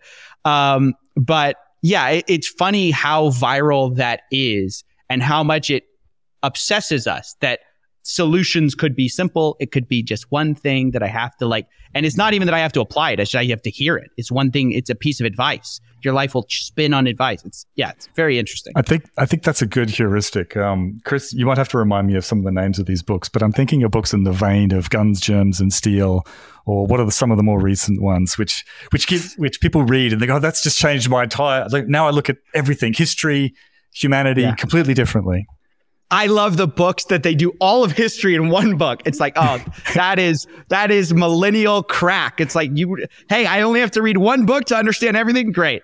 Yeah. I'll buy it. Yeah. The one you're thinking of, Matt, is The Dawn of Everything by Wengrow and Graeber. That's a current, even if not familiar, you can get a sense just from the title that, and this is where, relatively respectable people go some degree down the guru trail, because to sell a book like that, you need to promise a breathtaking new vision. You want these easily consumed kind of truthy feeling insights that people feel like that they're getting. And for me, it's become a real red flag. Like I love, I like consuming content about history and stuff like that. But the stuff that I feel is real is the stuff where there's no grand, simple, beautiful narrative that ties it all up in a bow. It's just, here's some crazy shit that happened. I've been listening to I keep saying this, the Revolutions podcast is by the Guide to the History of Rome. It's a good example. It's just a good illustrative example. It's because he's covered the French Revolution, the Haiti Revolution, the Glorious Revolution. like, yes, there are some broader principles, some broader themes and so on you can pick up, but it's also a complex mess of shit that happened. And yeah, so for me, I just think that's a good heuristic to, if there's some bit of advice or some new way of looking at the world or some technology like crypto that is just going to change everything, then your warning lights should be going off. Yeah, and there was another point that I heard when. So there's been some videos, Matt, if you haven't seen, where CoffeeZilla has spoke to like Sam Bankman-Fried directly, or other crypto scammers, right, or people potentially engaged in scam, whatever way you need to say it. Like they directly put the criticisms to them. I'm right. So one thing is that people like that, right? That I like that. I enjoy hearing somebody have to respond to like direct, pointed questions. And so I do have a question about like how your comfort level with doing that, because that's not something that people are typically very comfortable with doing. But the other point I wanted to ask about before that was, so Lex was discussing the possibility of, if it would be a good idea for him to, like, for example, interview Sam Bankman-Fried and to like not focus on the technology aspect, but try to get to know the man, right? And the kind of personal bit. And it struck me that you responded like kind of negatively to that, saying that, well, these people are actually quite good. And I can imagine what they would say in those circumstances. But that what Lex was voicing is something that I see a lot, and we see it in this sphere that we cover, which is like adjacent to the IDW or like heterodox sphere, the sense makers, they're called, and they put a really strong premium on interpersonal face-to-face discussions. That, like, if you spend multiple hours speaking with someone and you are charitable to them, that you'll basically be able to peel back the layers and get to the real human. And I think that this is an extremely bad heuristic, like, because it just doesn't account for people who are good at presenting themselves in a particular kind of way. But I wonder, with the people that you deal with who do seem experts at like managing their image, at presenting and at obfuscation, like how do you get past that when you have like limited time to make questions? And also, like, how much of an issue do you think that is? Like, could you have a long extended interview where you bury through the psychic defenses to get to the real person? Do you think that's more worth doing than I do? Or what's your general opinion? I'd love to. I have so many things to respond. You guys can't see it, but I have like actual like little notepads of like all my little notes here of things I wanted to respond to. There's so much here. Okay, all right. Let's start with the sort of last question and then work backwards. Let me start by saying I actually liked Lex Fridman a lot. We talked for like 8 hours and I had a great time with him. Okay, let me just say that up front. We were generally positive about him. Generally, yeah. I, like there were some things that which goes back to what you said, which is like, what is the value in having these conversations? And like Sam Bankman-Fried, I just think, especially when you watch his other interviews, it quickly becomes apparent that he's very good at deflecting, even if you know what you're talking about.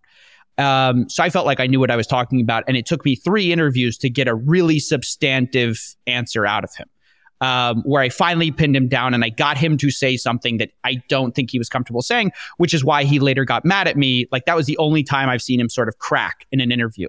And he's like, you're grandstanding, you're monopolizing this interview. But he had just admitted that he had commingled funds. But it took me 3 interviews. I studied the interviews of other people who had also, I felt, failed. And so basically, I was 5 interviews deep in like trying to chess my way through all the different techniques he was using. And most of it was obfuscation, gish galloping, moving to different topics while it seems like you're talking about the same thing, but you're not, deflection. It's all these techniques he was using. And unfortunately for him, he just had I realized if you kind of asked him similar questions, he'd always give the same answers. So then I just like kind of plotted my way through in a way that I'd seen the answers before. So I was like, all right, we're not going to take that path this time. We'll take this other path. And so that was kind of interesting because it was a pretty unique experience. But to your point about the value of these things, it's really tough. I know what you're talking about. There's this sense that like you can talk to anyone. And obviously we've seen this play out with Kanye. Yeah. I really thought it really challenged my belief on this because I think I have a bit of that bias, like, oh, just talk to people. Just talk to people. What's the problem? Just talk to people. And watching Kanye, I don't think I saw that much productive. I admired some of the interviews. I thought Lex actually tried to challenge him, but did it make a difference with Kanye? He goes on Alex Jones the next day and does the whole like, or I don't think it was the next day. It was like sometime soon after that, and does the crazy, I love, so-and-so rant. So that was not good. I think ultimately, like, these are all weighed decisions based on, A, do you think this person is coming to you in good faith? I think most of the time people assume that everyone's talking to them in good faith, and it's just like quite frequently not the case. Even if you can have a private conversation in good faith, it's very rare that you have a public confrontation in good faith. As soon as it becomes confrontational, for a lot of these guru types, it becomes about optics, it becomes about power, it becomes about winning and losing. And knowing that, if you are going to engage in that, you have to understand that they're not going to behave in good faith. And so you need to make sure that like you bring your A game. So one thing that I always try to do is I just like try to be really prepared. I mean, I just try to have facts on my side and just like be like, whoa, wait, you're saying this. Because a lot of times the way these people are pretty cocky, so they think they can kind of talk their way out of anything. But frequently you can't talk your way out of, like, I'll usually say something about like, oh, did you say such and such? And they'll be like, no, I didn't say that. And then I'll pull up a clip on like live and like play it.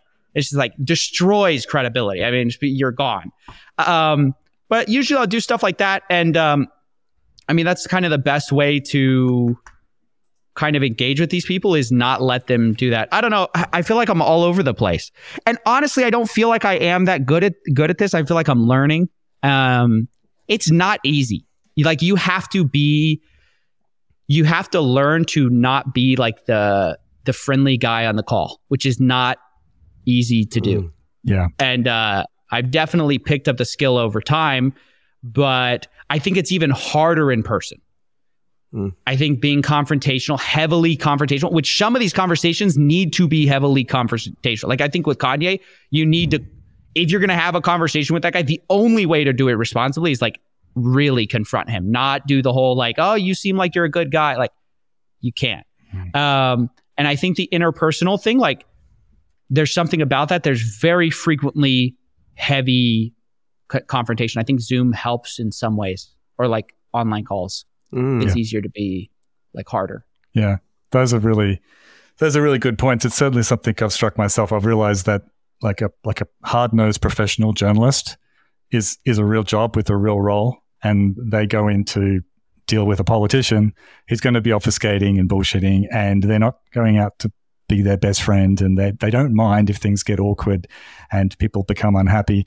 And I'm not good at that. That's not something I ever really signed up for. So it's something that I've kind of had to realize that that unless you're up for doing that kind of interview, then sometimes you should say no to some opportunities. But I think you are definitely on the way to mastering that particular skill, mate. Having said that, I am going to leave you to Christopher's tender mercies. I have to get to my next engagement. Sure. Sorry, Matt. It's been great. It's been great talking. Yeah. Oh, you're taking off, right? Yeah, I'm going to take off. Yeah. Did you have any final thing you wanted to say to me? I did have one last thing. I've been hanging on to this. Okay. And so there's this paper called That's Interesting by Murray Davis, I think. Mm-hmm. Anyway, his thought is, the summary is this: how do theories which are generally considered interesting differ from theories which are generally considered non-interesting? And his idea, and this goes back to your point about like what makes a pop book. Yeah. And his idea was, you have to subvert expectations of weakly held beliefs. If you subvert the expectations of strongly held beliefs, people double down. Yeah. And if you confirm their pre-existing expectations, then they don't care. But a theory is interesting if you go, I didn't know that. I feel like I could have known it, but I didn't know it. Wow, that's interesting. I'm going to go tell people that at a party. I always thought that was like like a fun little like idea. Yep. And I generally like, I think that's true. I still like Malcolm Gladwell to some extent, but like you can fit all of his books into that like thing. I think, truth aside, I think it's just like he's very good at subverting people's weakly held beliefs, and I think he's made quite the career on it. Yeah, I think that's an excellent little thing. I hadn't thought about it that way, but that sounds like an excellent paper. I'm glad you mentioned Malcolm Gladwell. He was one of the people I was trying to think of. But yeah, I mean, we could also point to a lot of psychological papers that have since been debunked during the replication crisis, because a lot of lazy research work was a bit like that. It was just like, oh, look, this one simple trick actually does this surprising thing. So yes. It's a problem, by the way. Funny enough, it's like the real problem, the social sciences. Yeah. No, excellent. Fantastic to meet you, mate. Yeah, fun talking, Matt. No worries. Cheers, Matt. Do you still have a little bit of time? Yeah. Okay. Let's go. I'm loving it. Because there was a couple of specific things that I was curious about, but on that point about like the social sciences and the replication crisis, like this is something Matt and I have an interest in. Like I've published papers like in favor of pre-registration and methodological reform, that kind of open science practices as well. But this is a thing which we've noticed. The guru figures, like much the same way that the cryptocurrency traders can kind of point to, the banks and the corporations screwing people over, and it's true. And the same thing with our gurus will often say, the replication crisis shows that like science has these problems and things can't be replicated, and they're right in a large way. The same way they're right about critiques of the pharmaceutical industry, but what they then do is like apply very, very, they don't really care about those criticisms. They just take them as delegitimizing. Like they're not actually involved in reform efforts or anything like that. And two, they then apply like a very credulous and much lower standard of evidence when it comes to things like the supplement industry or anti-vaccine rhetoric. So it's like a weird thing where it's just enough to criticize the mainstream. And then that means that, whatever the alternative is, the credibility goes up. But it shouldn't, right? It should be that you just realize, okay, so this is bad. Pharmaceutical companies are bad. But that means supplement companies, we should be very skeptical. And, like people like Joe Rogan, it feels like they're constantly talking about, the pharmacy industry and all the profits and all that kind of thing, which there is legitimate things. But then they shill supplements, and which are overhyping, which are billion-dollar industries. And they make money, but no one ever talks about the supplement industry, do they? The supplement industry is absolutely massive, and there's so many people are selling these crazy pills with crazy promises, and with no evidence to back it up. I mean, it's exactly what you said. It's you take the credit, you criticize the thing, you build up your standing with that, and then all of a sudden, now you're the expert. This is something I try to be very careful about, is because I feel like anyone in the position of criticism has this vulnerability or has this propensity, like you could do that because people start to look to you. So like people all the time ask me like, oh, what crypto do you hold? Oh, what finance? As if because I can criticize it, I'm now a expert in it. It's like, no, that's not how this works. And if I taught you anything, you should know that's not how this works. But it is certainly the case that, I've actually was very interested in the replication crisis for a while. Like before CoffeeZilla, I had like a sort of like a pop science YouTube channel. And I started to get bothered by the, A, the videos I was producing, and then B, the science YouTube as a whole. I was like, oh, this kind of isn't that interesting. Then I looked into science, and I was like, oh man, there's all sorts of problems in science. Like it's not just pop science that kind of has troubles, but it's like science has problems. But it is certainly not the case that you would look at that and go, well, it's all we just should throw it all out. That is that is certainly not the answer. I'm definitely of the reformer mindset. I mean, these things have to be solved. because, what else are we going to do? Are we going to go back to the days where you just trusted a guy who is hawking you, pills or whatever? For better or worse, it's sort of like the case that the big pharma industry is the best we have. Sort of like people's criticism of education. They're like, education sucks. Okay, great. What are you going to homeschool? Look at the stats on homeschool. It's like not better. Ironically, it's like usually the case that public education, for all its very, very documented faults, is the best we have. And this is the case of a lot of our institutions. For all their faults, they're usually the best we have. But this is one of the criticisms that we get recurrently, is because we are so critical of the people in the alternative ecosystems that we're essentially, we're just rubber stamping the institutional take, whatever the mainstream take is, that's the right one. And we're not. We're actually not. But I can see why people would kind of go to that as if you're saying like that, if you are defending the track record of science, for example, in the pandemic, like noting, yes, there were changes in public health policy. Yes, there are things decisions which can be rightfully criticized, and there are things for which the scientific evidence isn't great and is overstated by people and so on. But still, the track record is amazing. We had a vaccine produced incredibly quickly, which were vaccines produced incredibly quickly that were extremely effective, right? And that shouldn't be lost sight in the kind of haze of the discussion. But highlighting that gets now presented as like, oh, so you pray at the Church of Fauci, and it is difficult to walk the tightrope of because the message is not just accept what the pharmaceutical industry says. Just accept. Certainly not. Yeah.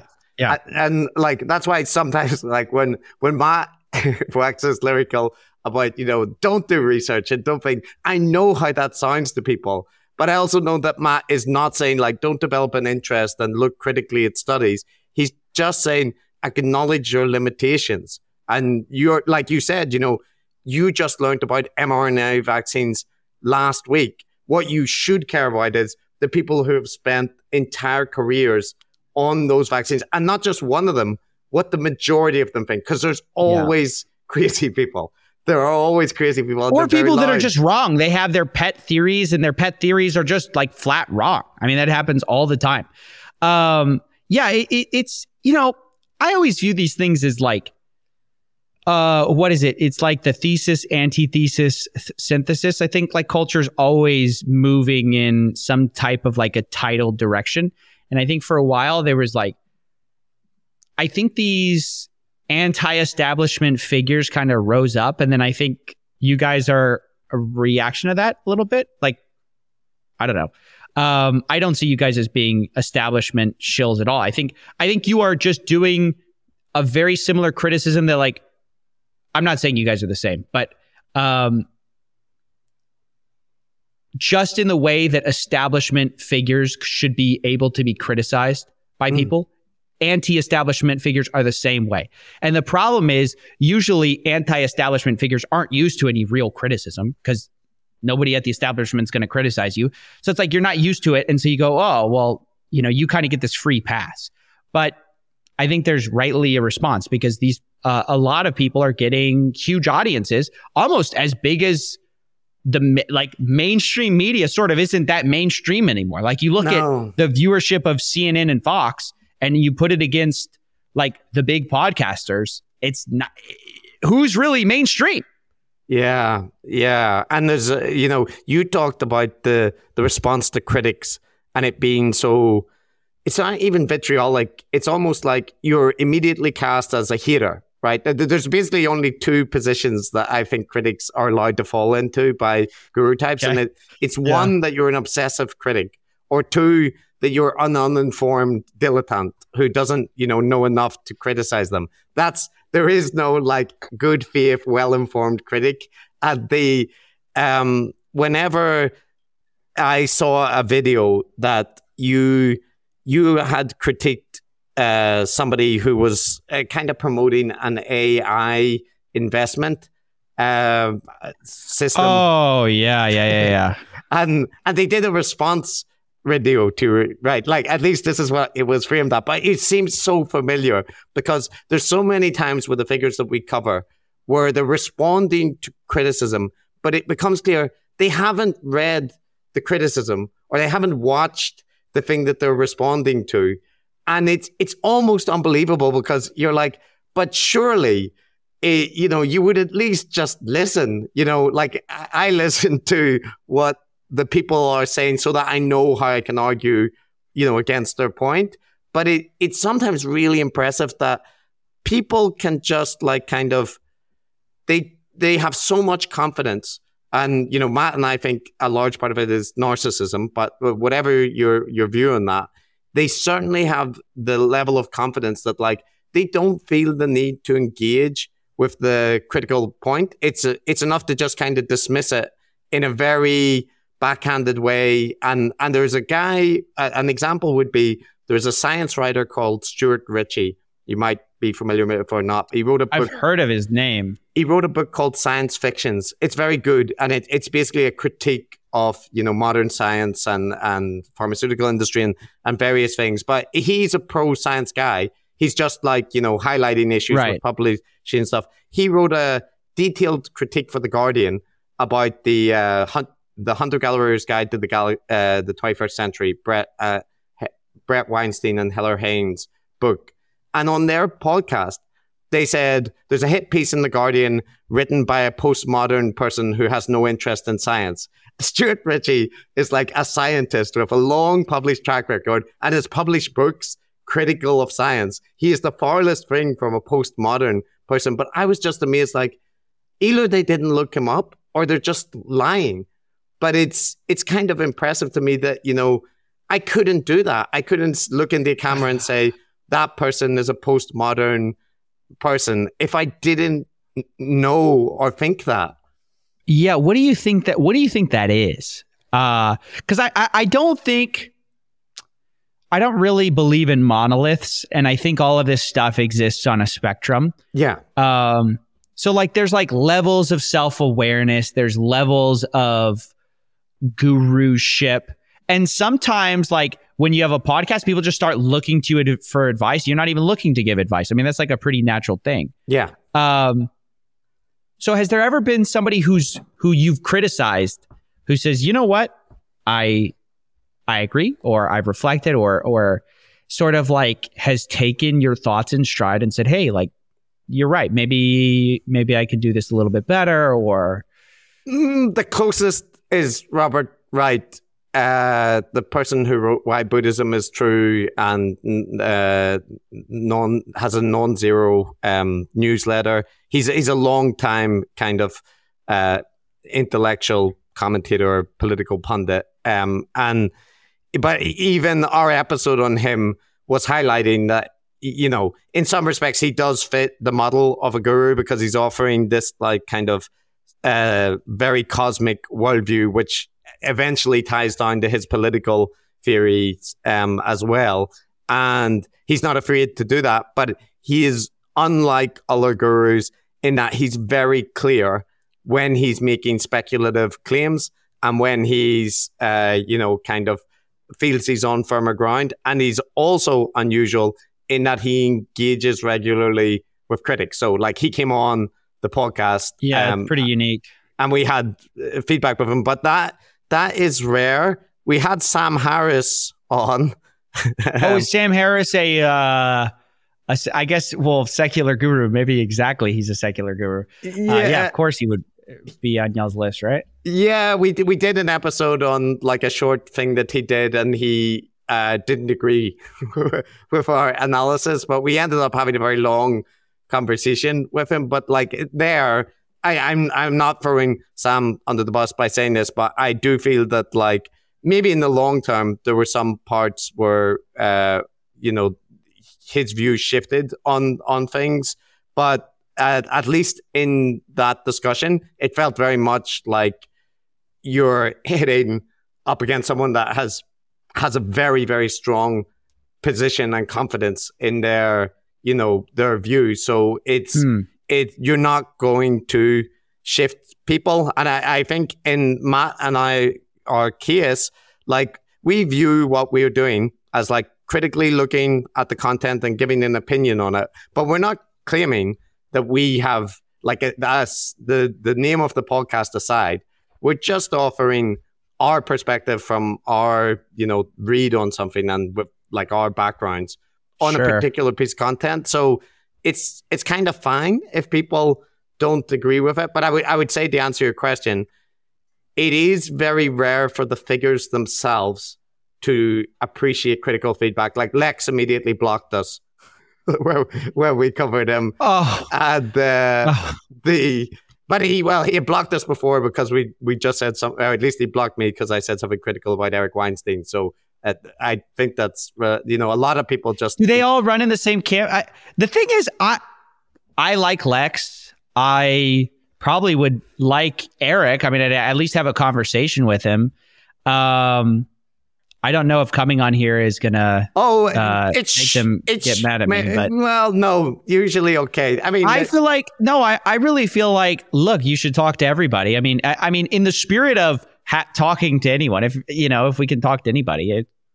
The way that I view it is like, well, one, I don't think so. Like there are petty people who would be, annoyed, but they're usually people that you would want to talk to. But in our case, it's kind of the position that you stated, which like I'm pretty fine with people talking to whoever they want to talk to. Talk to a neo-Nazi if you want, but you have to be responsible for what you say to them and what you do by talking to them. Sure. Yeah, no. This is interesting too. Like, I also think it's kind of strange because like there's a lot of people I'd have a conversation with that I might disagree with, but like Joe Rogan, I really don't like his takes on COVID. Yes. I think he's been like deeply irresponsible with his platform. At the same time, it's like, I'd totally go on there. And generally, I've enjoyed his podcast. I think he has some great guests on. He's a good interviewer for the most part. And so I'm like, I'd love to go on his show. So it's kind of this interesting thing where, I don't know, that always bothers me. It seems like in internet communities, there's always like this, like these cliques that form that the only reason I bring this up is I was just talking to somebody. And this normally doesn't happen to me because usually I stay out of cliques altogether. I just like stay on my own. But just recently I've gone on a few podcasts and already I'm reminded of like high school because I was going on this podcast or I was talking to somebody about going on their podcast and I said, hey, what's da-da-da? And they go, oh, well, yeah, that might be able to be possible. But because you just went on so-and-so and they just had a fight with this other guy, I have to check if it's okay. And it's like 3 levels removed from what I actually like. We never talked about this person. I was like dumbfounded by it. And it just made me realize, am I just not aware of all these dynamics that are going on? That's interesting. It's so strange. It's interesting to hear because like my impression is actually the kind of reverse. Well, not that there aren't people, there's a lot of online cliques and there's a lot of people that are very sensitive to criticism. That is definitely true.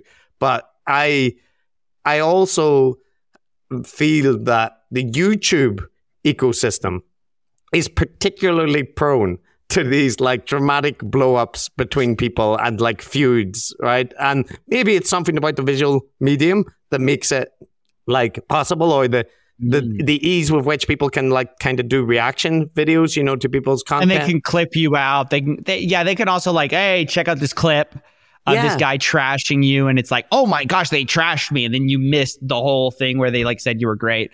But you're suggesting, like from what you've just said, it's that you've largely avoided that despite being active in that ecosystem. Yeah. Well, no. I just in general tried to avoid making friends on YouTube. Like, I mean, well, it's kind of like because of the fact that I do have YouTuber friends, but I always pick ones that I'm almost like, I'm positive they would never do a scam.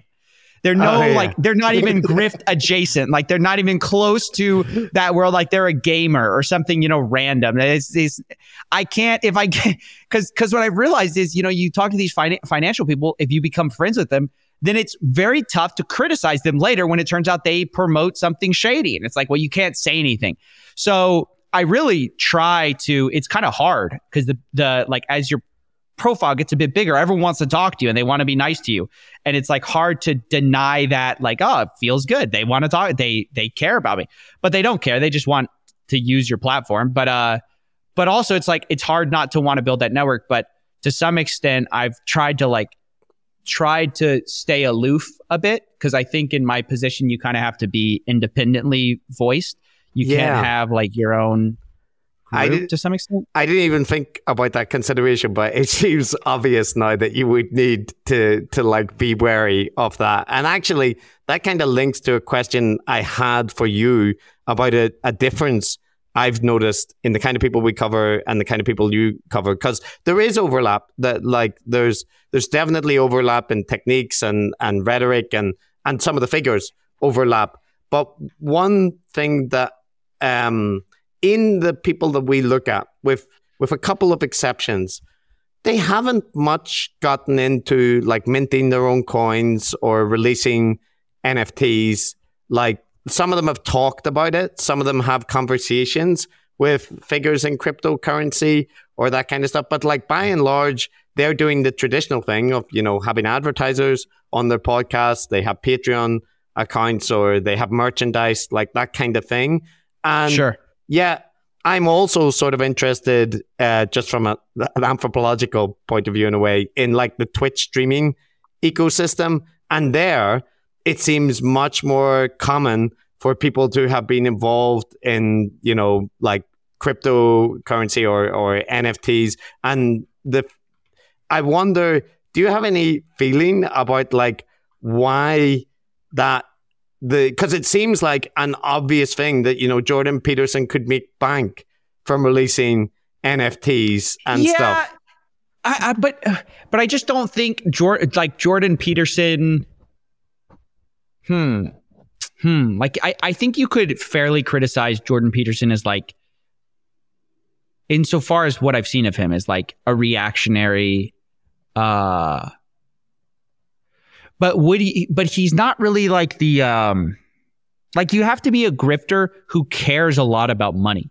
And a lot of these guys who I follow, all they think about is money. Like they're constantly looking for, that is the end. For some people, the end is not money. For some, it's fame. For some, it's attention, just like raw attention.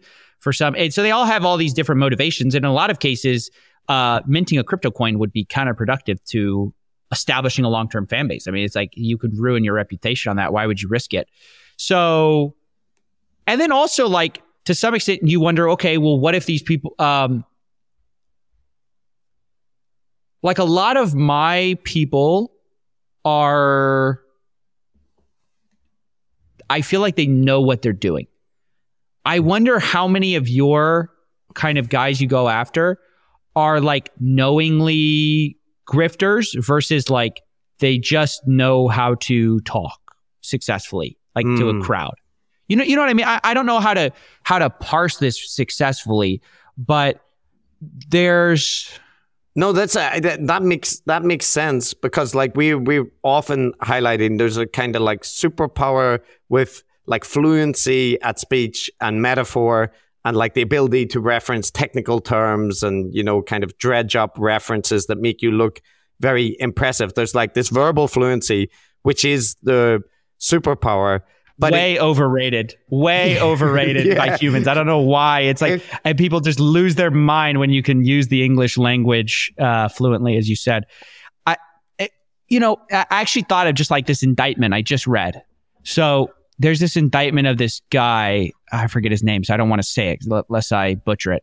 But he basically just got accused by the SEC of pumping and dumping all these crypto coins. And in the indictment, he says, black and white, or one of these guys, one of his co-conspirators says, F these guys, we're robbing them blind. Okay? That is on the far extreme of negative intentionality, right? There are influencers that I've talked to who I believe are somewhere in the middle there. They want the money. And if you ask them, they would say, well, I don't want to hurt anybody, but they really don't put two and two together. Like, of course you're hurting somebody. Money doesn't come from nowhere. You are getting money. Your audience is probably losing money. So they don't actually, they try not to think about it. Right. And then you have the guy who's like, he's like, no, we're robbing these people. And so that's what I'm trying to, I guess that's what I'm trying to get at is no, that makes perfect sense. Cause that contrast is, I cannot imagine even behind closed doors, most of the people we cover, they would never say that. And I think like even the ones that are profit motivated, like I think that it is still, they do have a lot of like faith in that what they're doing is right. And like, it sounds like you're dealing with more people who, yeah. Well, it's the finance world. I mean, it attracts the most, like, it attracts people who all they want is money. Ends justify the means, sort of the worst of the worst. In some of them do. I don't want to say all, but certainly some. And crypto especially was notorious, especially in the beginning. It was all the rejects from finance who weren't allowed to trade because they'd already been barred by the SEC. They'd come to crypto and start grifting in the crypto world. So like, it's literally like the worst of finance would trickle in and it kind of matriculate down. It was terrible. I know this is possibly like a very specific example, but I'm just curious about the psychology. Maybe it applies more widely because like Jake Paul, for example, is insanely wealthy, right? Has attention on him for all sorts of reasons, right? Like the boxing alone would be something that could drive attention. And to me, it's insane that like he would want to, like pump and dump cryptocurrencies, because it seems like, I get why some people would want to do it because it could make their, income. Right. But he doesn't need that. So like, I'm just asking you, like square the circle for me. Like, I can't explain it. Okay. I never understood this actually. This took me a while. It was actually explained to me by a friend of mine who who understands influencers really well. It's a psychology thing. So when you first look at influencers, you think, oh, they're making tons of money. Why would you do anything? Why would you sell your fans out? What you don't see is the envy in Los Angeles. There is an incredible amount of competition and trying to keep up with all your fellow influencers that borderlines on the pathological. So you're doing great, but hey, the guy next to you, he's got more followers than you. Okay, well, I got him to get more. Oh, so you get more followers. Well, actually, hey, that guy over there, he made more money than you this year. Well, how do you make more money? Oh, he found this new trick. Well, what do you do? Because I'm just doing like a little sponsorship right now. No. The real money is in crypto ads. He did a crypto ad and he made all this money. You go, oh, I got to do my crypto ad. He's got a crypto ad. I got to have a crypto ad. He's got a car. I got to have a car. He's got a mansion. I got to have a mansion. So it's this competition that I didn't understand before because I never moved out to LA. I just stayed in Texas where I've always lived. I'm just living a pretty normal existence with my wife and just my friends from just growing up and people I met normally. But when you're in this LA world, it's a completely different ballgame. It's not the same. So I think that really answers your question to how you could get into this world where it's never enough. It's a lot of that. And then when you have the car, when you have the mansion, you're living way beyond your means and you have to have income. So it's well, now I got to do the ads. I got to do this. I got to do that because I've got all these payments to make. I got to keep the cycle going. I got to keep the rat race going. Yeah. So that does answer it. And I just wouldn't have considered that, even factoring Neither in. would I have. Somebody had to explain it to me who knew about the LA culture because I didn't understand it. I was I don't get it. What's the big, I don't understand why you would chase this. And they go, no, you have to. So once they explain it, I go, oh, that makes so much sense in a really weird way. So there's a question I have, which I know you will have been asked a bazillion times and are probably sick of it, but I still am curious because Matt and I, right, we criticize public figures. There's the potential, that they could respond very negatively to that. And blocking us, no big deal. But suing us or something, could, it is something you have to consider when you're making like public criticism, especially of like wealthy people. But in our case, we are going after the kind of people that we talked about, like kind of public intellectuals. And sure, there are people like Russell Brand and whatnot, but by and large, they don't need to be concerned with us because, they have their huge audiences, and people are not going to stop listening to Russell Brand's conspiracy theories because he got like a critique on our podcast. But in your case, you can cause people financial damage, and you obviously are dealing with extremely wealthy, and as we just discussed, people whose morals are often like sometimes sociopathic people. Yeah. So how, like, you have a wife as well. So I'm just wondering, like, are you just risk prone, or like you don't think about it that much, or like are you really careful, or yeah, it's some combination. I mean, I am somewhat risk tolerant for sure. I just hate like bullies. I hate the idea that somebody would just bully me into silence. So that propels me a lot. That kind of like, I guess, chip on my shoulder.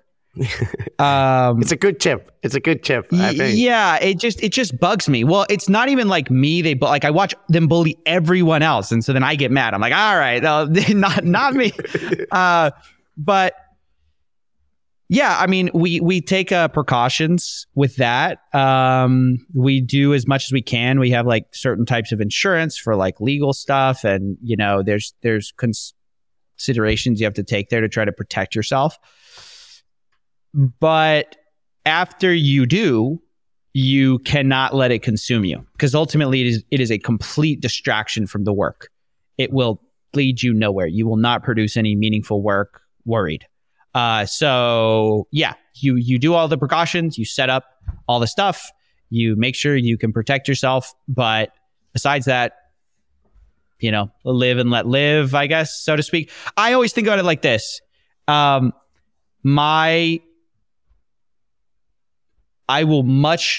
am much more likely to die by a heart attack, a car crash, cancer, or anything like this than any kind of physical problem from any of these people. And that's like to take the most extreme hyperbolic example, right? But I think that puts the risk in perspective, right? Every job has risks. Being a pilot has risks. Doing, if you're a base jumper, you have risks. If you're a motorcyclist, you have risks. And every job you eventually decide, okay, am I comfortable with the risks? If not, I shouldn't be in this business. So what I've always thought, and this is what one time my wife literally told me this. She's like, if you don't want to do this, well, you shouldn't be in this business. Like if you're scared about this. And I think that's the correct approach. You take precautions, and you realize this is the business of real journalism, is you're not just like playing public relations for people. Yeah. I mean, that's beautifully said. And we have there's also, I don't know how much of this is actually true, but it's just like if I have a religious faith, it applies to specifically this, that I still hold that, if what you're criticizing is like what you're saying is true, right? You're criticizing someone for something they did that you can demonstrate, and like you can show why you are saying they did this, right? And it's like you said, you play people the clips and say, you said that, right? It feels to me like that has to count for something. Like someone, if there is ever a jury or something, they have to be able to see that, yeah, look, but the guy did say that, right? And so it's okay to point out to people, and that, we talked about the interpersonal thing, and that seems to me one of the bits that we often like kind of, if we get in disagreements with people, I don't feel that being critical, harshly critical, should be something that disqualifies you from therefore having a conversation with someone, or therefore like being able to discuss other aspects. Because like you said, it's not like everyone is equally terrible. You could cover someone who is doing something, untoward, and they can argue back and say, yeah, but I was doing it because of this. And I think there's this tendency to treat like all criticism as if it's like just aimed to destroy the person, to like burn them to the ground. Like it's an unfortunate thing, and it, like, I don't get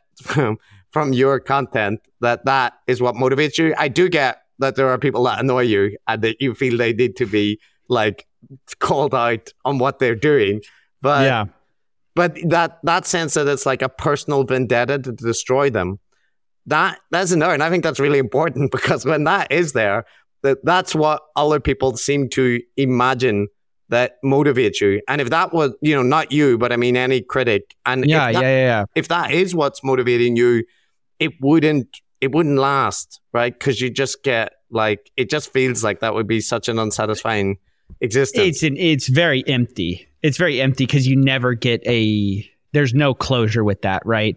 There is no satisfaction. Listen, there have been people who were grifting and they've had their grifting business harmed.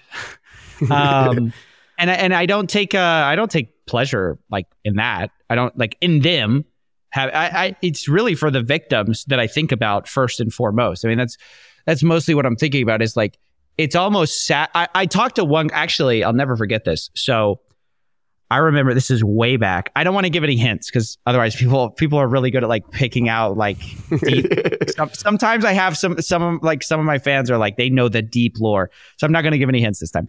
I had this one guy though that I criticized him, and I guess for a variety of reasons, his business, like he had a business selling these courses, get rich quick scheme courses, and that business failed.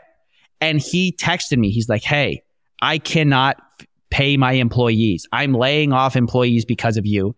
I want you to know it's all your fault. I can't sleep. I can't put food on the table right now. All these things that make me feel horrible." I'm like, that is not why I do this. It's not about you. It has nothing. And that's what I told him. I said, "Listen, my criticism has nothing to do with you. I want everyone to be well fed and have a roof over their head, whatever. But the problem is that you were taking money from people who were desperate, who wanted to make a better life for themselves, and you're selling them vaporware. You're selling them snake oil. So, that's a little cold comfort. But I say this to say that, like, I don't particularly, love, there's some people like Sam Bankman-Fried where I think I will probably be, I think he's done enough harm to where there will be a slight sliver of, happiness when he goes to jail. But there's a side of it too, where like, if you spend any amount of time thinking about his mother or his parents, or it's like, it's not that you take pleasure in that. It's just fundamentally that there is this bigger picture, which is about all the people who've been affected by these guys. Yeah, and that is something like when we're talking about people and they're saying, but these people are very nice interpersonally. If you just spoke to them, you would. And it's like, no, that's never the point. We're not saying these people are like evil people slavering around, thinking about how they'll destroy the world. I'm sure there's plenty of the gurus that we cover that we could sit down and have very nice dinner with and, be regaled with interesting stories. But it doesn't change what they're actually doing. And that's the thing we're critiquing, like, the output and the rhetoric and that kind of thing. But there was, I realize I've kept you for quite a long time, and I have tons of stuff that I want to ask, but there's no need to do it all in one go. But there was one thing that I was curious about that I didn't want to forget to ask. So you are somebody who publicly advocates for like more regulation of financial products or at like these relatively unregulated markets. And I was curious about that because, do you ever get like kind of labeled? Because like that stands to me, seems similar in a way for us saying like, science is actually good. It's better than, mainstream medicine is better than the supplement industry. Like people don't like that message, and the notion that the government should regulate those markets. It feels like at least that one, you could get labeled as politically skewed in a particular direction, and two, like that you libertarian types would take issue with that as a solution. Yeah. By the way, I love talking. I don't mind talking. I've actually kind of found a love for podcasts because I'm so used to these like these 10-minute videos I'll do, or even, a long video for me is like 30 minutes. But having the ability to just kind of spend some time with somebody is quite a luxury. So I don't mind at all. I'm that's enjoying great. it, to the point. But yeah, so about my stance about regulation. I've never been criticized too strongly about it. And I guess maybe that's because when you look at the problems that I keep covering, it's so clearly a systemic problem as well as an individual problem. You can't take away the individual agency of Jake Paul to take the deal, but you'd be a fool to not see the commonality between him and all the other kind of influencer grifters. And all you have to do is ask, well, how do you stop this? Well, the answer is not rely on CoffeeZilla to make videos forever. The answer is clearly, because I only have so much time in the day. The answer is clearly you have to make some meaningful laws. That's the reason laws exist. And, I don't know if I've ever spoken publicly, but I'm not like the biggest believer in like government, competency to fix everything. I think they face different, but very also big structural problems that business often face. So I'm not like just this naive believer in the power of government to solve all problems. I mean, they certainly have issues. So I say that to say, like, I'm not a naive believer in government or a naive believer in regulation, but I don't, just like the fact that you acknowledge there's, a replication crisis doesn't exclude you from believing in the ability of science to discover truth. Just because you acknowledge that there are problematic regulations doesn't prevent you from believing in the need for regulations for some areas of life. And I think when you explain that to somebody, it's pretty hard to argue with that. I mean, I think you have to be pretty disingenuous to not kind of see that as, even if you don't agree personally, you go, okay, I know how you get there. Yeah. I completely. That's the impression I took, and I didn't clock you to be, just saying like, please government come in and take control of all these, nationalize it. But American content, like the libertarian response, especially online, just seems, like so vitriolic at times that when I heard you mention regulation on like Lex Fridman, I think I winced because I was just like, oh, he must get. Yeah. No, you know what? Like, I actually love libertarians. Look, they just want to live and let live. I think it's a beautiful philosophy. There are just challenges when you have like we talked about how complex our society is, and you have these systemic issues pop up that are not obvious, that would pop up. And you eventually realize, like, there have to be mechanisms that are not profit-based. Like, you have to have rules that have nothing to do with everyone earning more dollars. And I think when you like look at grifters and scammers, like, what's interesting about it is frequently what they're doing might not be illegal. Oftentimes it is some purposeful exploitation of a lack of regulation. So I think when people see that, when people see those exploitations of the law, it's pretty easy to see like why, hey, okay, you don't have to be a big believer in, the nanny state or anything like that to see the problem with somebody exploiting a grandma due to a loophole that you can, with free speech, say that your pill's going to cure Alzheimer's. Everyone can see an issue with that. It doesn't take even if you're a bleeding heart libertarian, you can see a problem with people promising pills that don't work to grandma. Like that is a problem. So yeah, I think it's a nature of what I do that I get a little less flack, and I'm just really not that interested in politics anyway. So I don't know if I attract those types. Well, that's like the really politically heavy-handed. I'm sure everyone has political opinions, but yeah.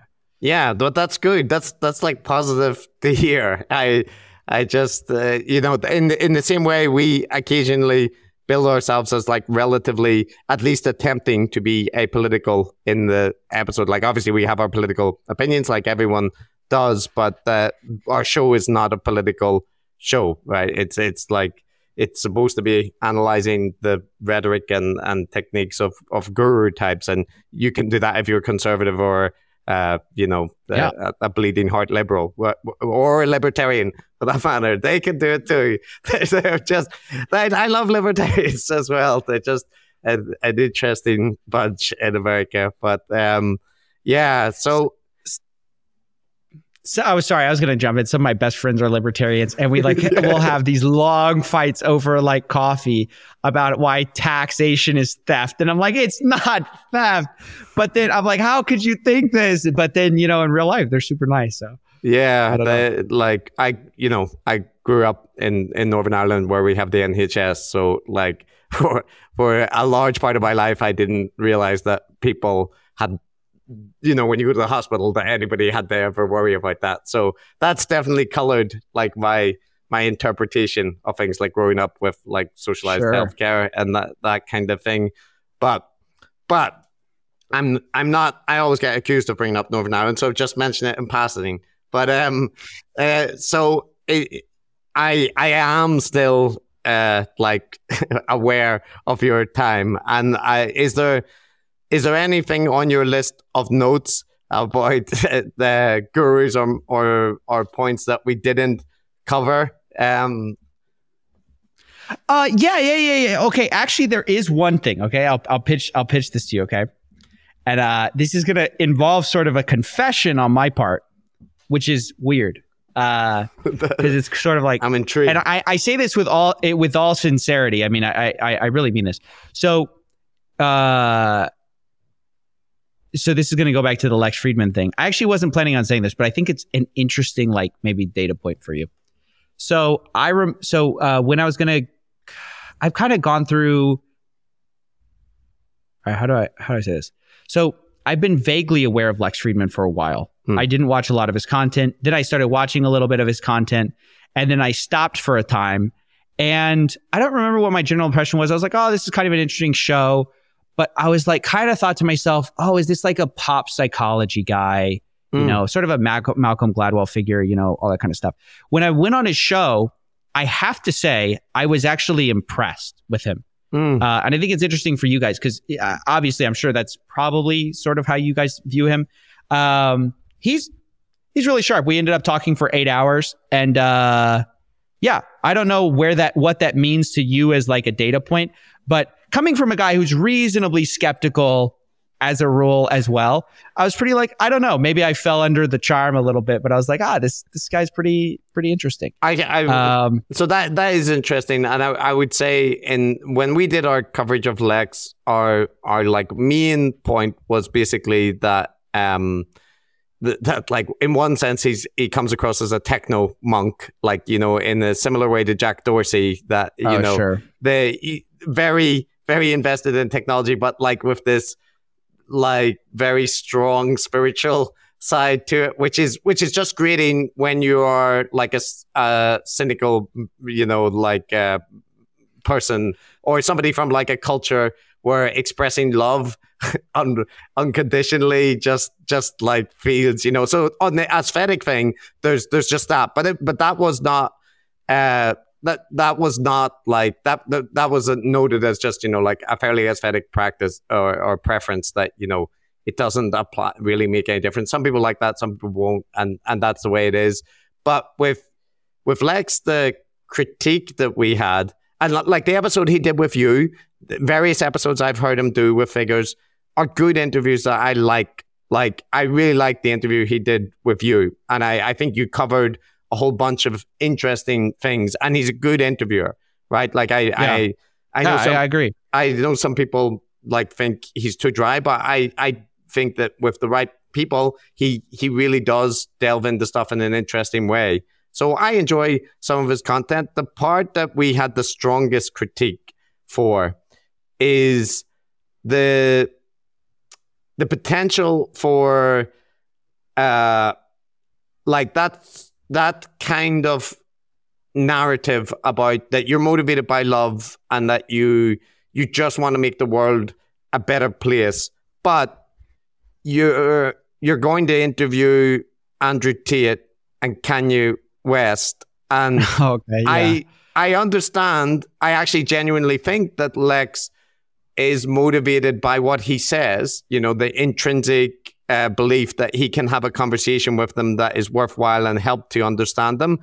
But I think that in a bunch of ways, and it's not just Lex that does this, it's other people, that there's a lack of critical reflection on the possible downsides to just having a conversation. So Lex in particular spoke with Joe Rogan about encouraging Joe Rogan to have an interview with Trump, right? And Rogan, I've got plenty of critiques of Rogan, but Rogan said he wouldn't have Trump on because you can do a lot with having an indulgent conversation with someone where you actually can really help their image.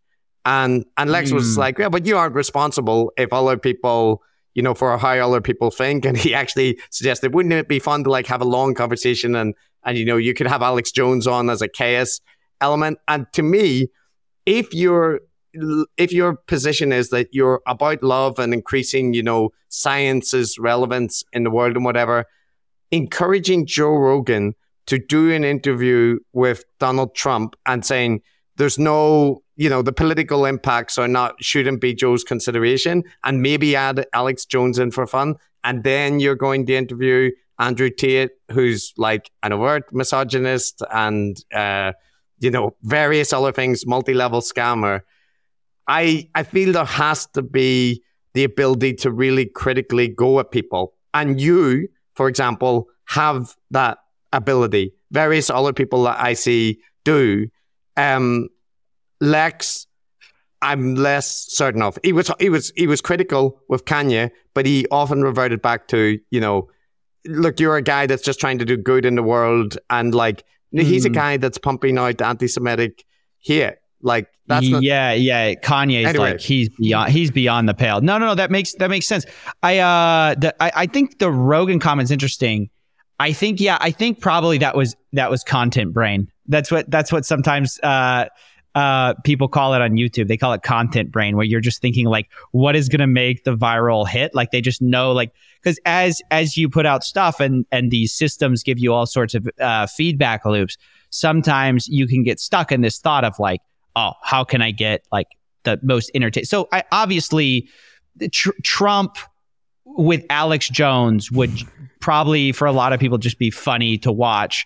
And probably also, you know, for a variety of other reasons, probably not further the love in the world, but certainly I think it'd be probably very funny to witness. So I think that's probably the thought. But yeah, no, I didn't mean to like.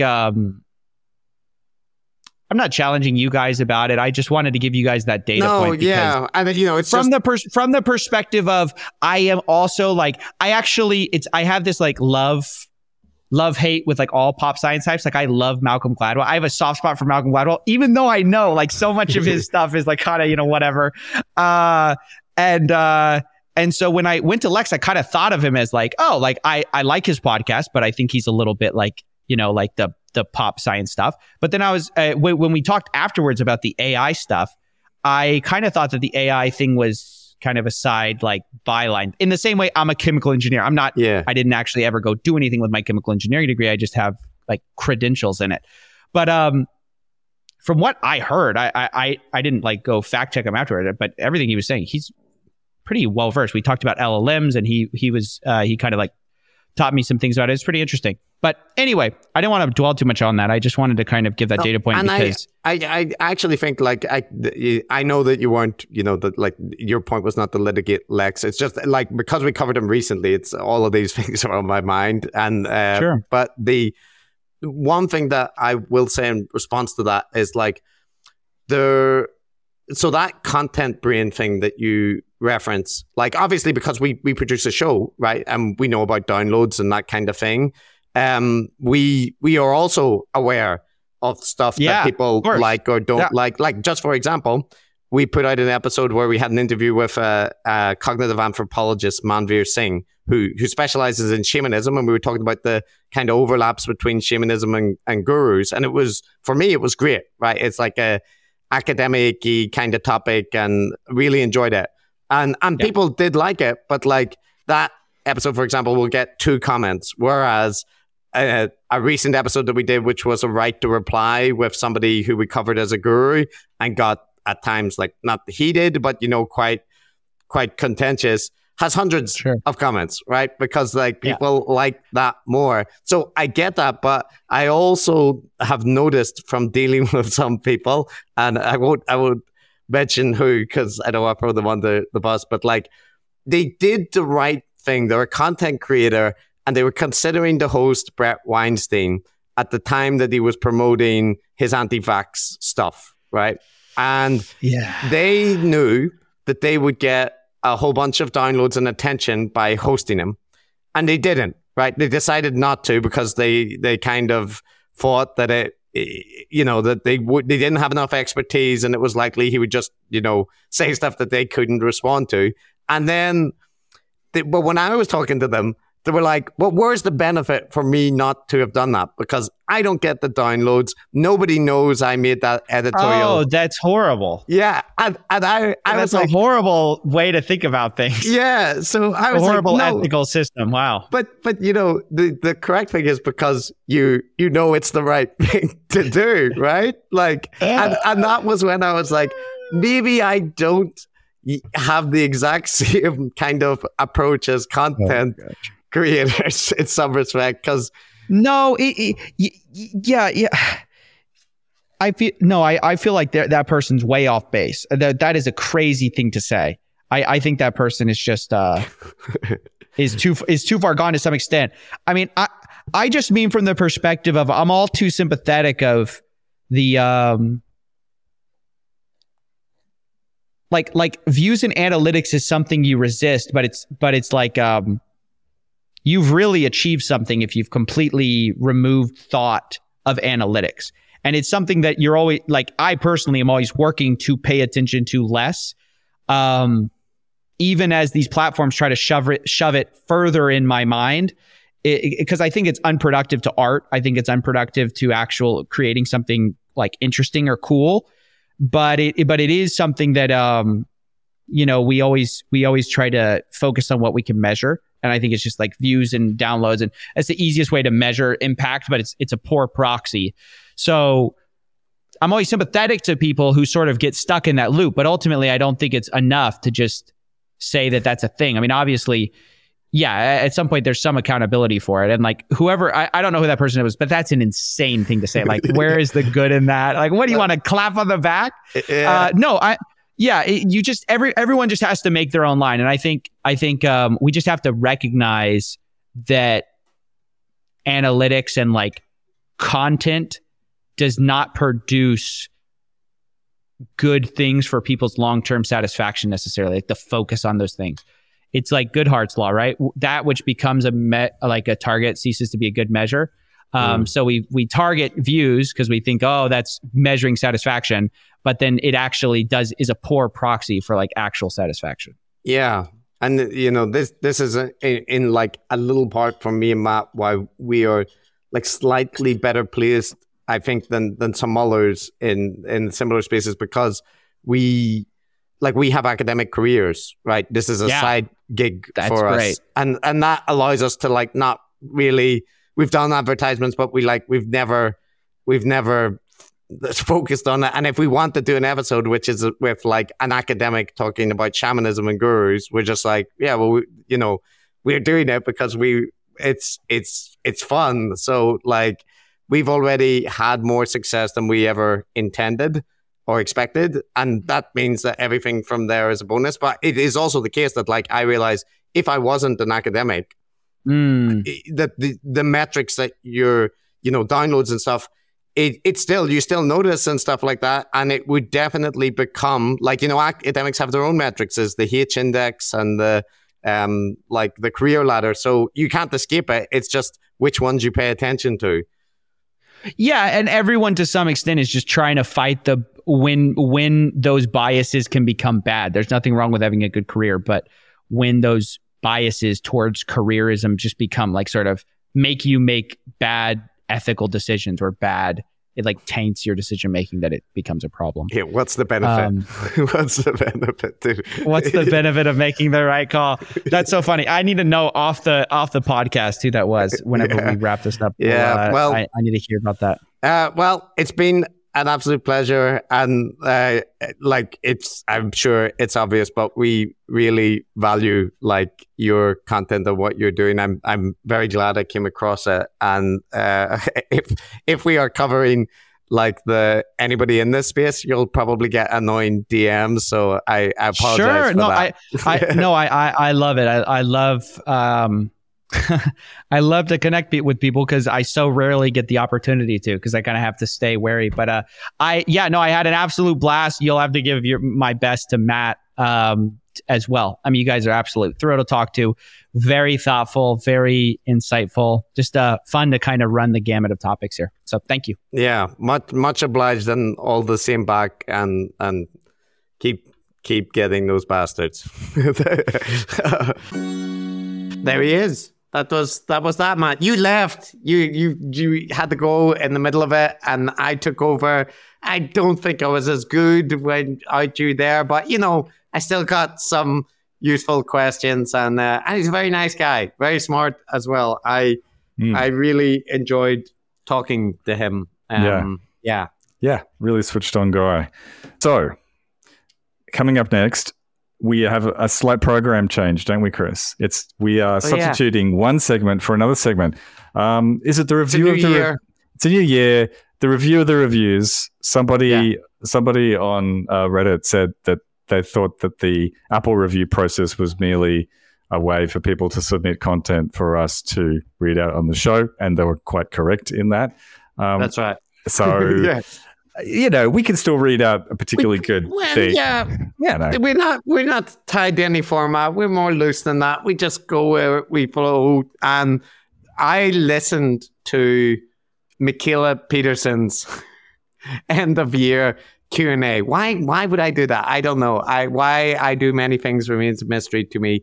But we could devote an episode to it, or we could have a recurring wisdom of Michaela moment at the end. Just to take us out. And I think it's worth doing this because she's got a lot of wisdom to offer, Matt. And so should we just jump into it? Shall we hear the opening gambit for her first wisdom of Michaela? Yeah, I think it's going to be an excellent way to round out each episode. Just a little nugget of wisdom from Michaela for us to take with us and use in our day-to-day lives. That's right. So this part is just, you might be wondering, well, what qualifications does Michaela have to, diagnose these kind of things? So for this first segment, let's hear a little bit about why we should pay attention to what she's going to say. So I went back and got my high school sciences, and then I started taking night school for a biomedical science degree so that I could get good enough grades to get into the day school program. Then I got into the day school program for biomedical science, and I went into biomedical science because I was in makeup school and my wrist was like not working, my right hand. And I went to my rheumatologist and I was like, I think maybe I'm going to need my wrist replaced, because this was quite a bit of pain. I was taking painkillers at night to sleep on my shoulders because my shoulders hurt. And I'd already had my hip and ankle replaced. And he goes, this is a good rheumatologist in Toronto too. He goes, joint replacements are very rare. It's like, not really. I have 2. Like, that's what's going to make me feel better? They're very rare. They're not rare for me. They're fairly common for me. Okay, so this is the so there's a lot to take in there, Matt. But this is Michaela studying biomedical science after getting her, I think, high school diploma or something. She dropped out due to health issues and came back later in life, and now is doing night school on biomedical sciences. But she was doing makeup school, but she dropped out of that. So. But now she thinks she might need a joint replacement. And the doctors are thinking no, but she's thinking yes. I didn't know you could replace. Can you, like she said, you replaced your wrist, but she meant replace your wrist joint. Well, is that a thing? I have no idea. But given Michaela at that time would have been in her 20s, I would imagine that is a rare thing to happen. And even if you have had other joints and hips replaced, you're not like a potato, man. Like, the doctors are not just, you had a knee replaced, well, fine, we'll take your elbow and give you a new one. Like, that's I can see why she might think that doctors are not considering her circumstance specifically, but also it seems fairly drastic to decide that you need your wrist replaced. Yeah, it does. Okay. So well, that's the initial setup, but just again, why Michaela might have some special insights into this kind of thing, and why she's an important figure to listen to. I used to do my exams, for instance, when I went into biomedical science. I used to do them in a special disability room that people now take advantage of so that I could type, because I couldn't write out the essays because of my wrist. Anyway, so I went into biomedical science and I thought I'd need to get a PhD in microbiology or immunology to figure out my autoimmune disorder. And 2 years into that degree, I came across, I was researching the medications I was on and how the immune system works, and I was taking cell biology and things like that. And I figured out the rash that I had was a celiac disease rash called dermatitis herpetiformis. You guys might know this part of the story. That is my life. And I started going down the diet route. And then the diet just, paleo diet, simplified, very restrictive paleo diet just fixed me. It's like, okay, maybe I don't need a PhD. So that's, look, Michaela got sick. She worked it out. She Columboed that shit. And then she realized, what did these doctors know anyway? They, the paleo diet worked, she self-diagnosed a rash. So what do you even need medical degrees and shit for, Matt? Well, there you go. Lived experience. It can change your whole Who worldview. knew? Who knew it was important? Yeah. The paleo diet really helped her understand that all of that medical stuff, it's a lot of crap. Yep, you've got insight-based vibes, and that's the way to go for it. So we'll hear more from Michaela in the coming weeks, but this was just the initial, a little bit of a background about where she's coming from, the phenomenological experience of Michaela Peterson. And now, Matt, as is traditional, we should give a shout out to various patrons that we have, the people who supply us with support. Yes. Would you object to that? No, I'm all for it. I vote yes. Okay. You vote yes. That's good. That's what I like to hear. Okay. Here we go. For conspiracy hypothesizers, we have James Lee Proudfoot, Stefan, Kat Barrett, Christine M. Slaughter, James Pulver, Rosanna, Michael R., John Toot, Alex Kondratov, Kathy Cox, and Rafter. Oh, and Rebel Teacher Network. We have Rebel Teacher Network as well. So those Fantastic. are conspiracy hypothesizers, Matt. Brilliant. Thank you, one and all. I feel like there was a conference that none of us were invited to that came to some very strong conclusions, and they've all circulated this list of correct answers. Now, I wasn't at this conference. This kind of shit makes me think, man, it's almost like someone is being paid.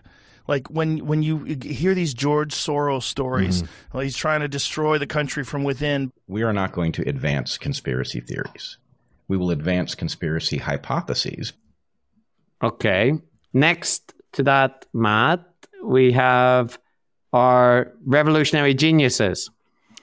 And here we have Ropes, Jack Hogan, Andrew Demos, Enchantomatic, Eliza Milliken, Robert T. Welton Jr., James Reed, The Sean Weinstein, and Ali Shaughnessy. Shaughnessy. Shaughnessy. Maybe Shaughnessy. Oh, very good. Thanks, guys. Revolutionary geniuses, one and all. I'm usually running, 70 or 90 distinct paradigms simultaneously all the time. And the idea is not to try to collapse them down to a single master paradigm. I'm someone who's a true polymath. I'm all over the place. But my main claim to fame, if you'd like, in academia is that I founded the field of evolutionary consumption.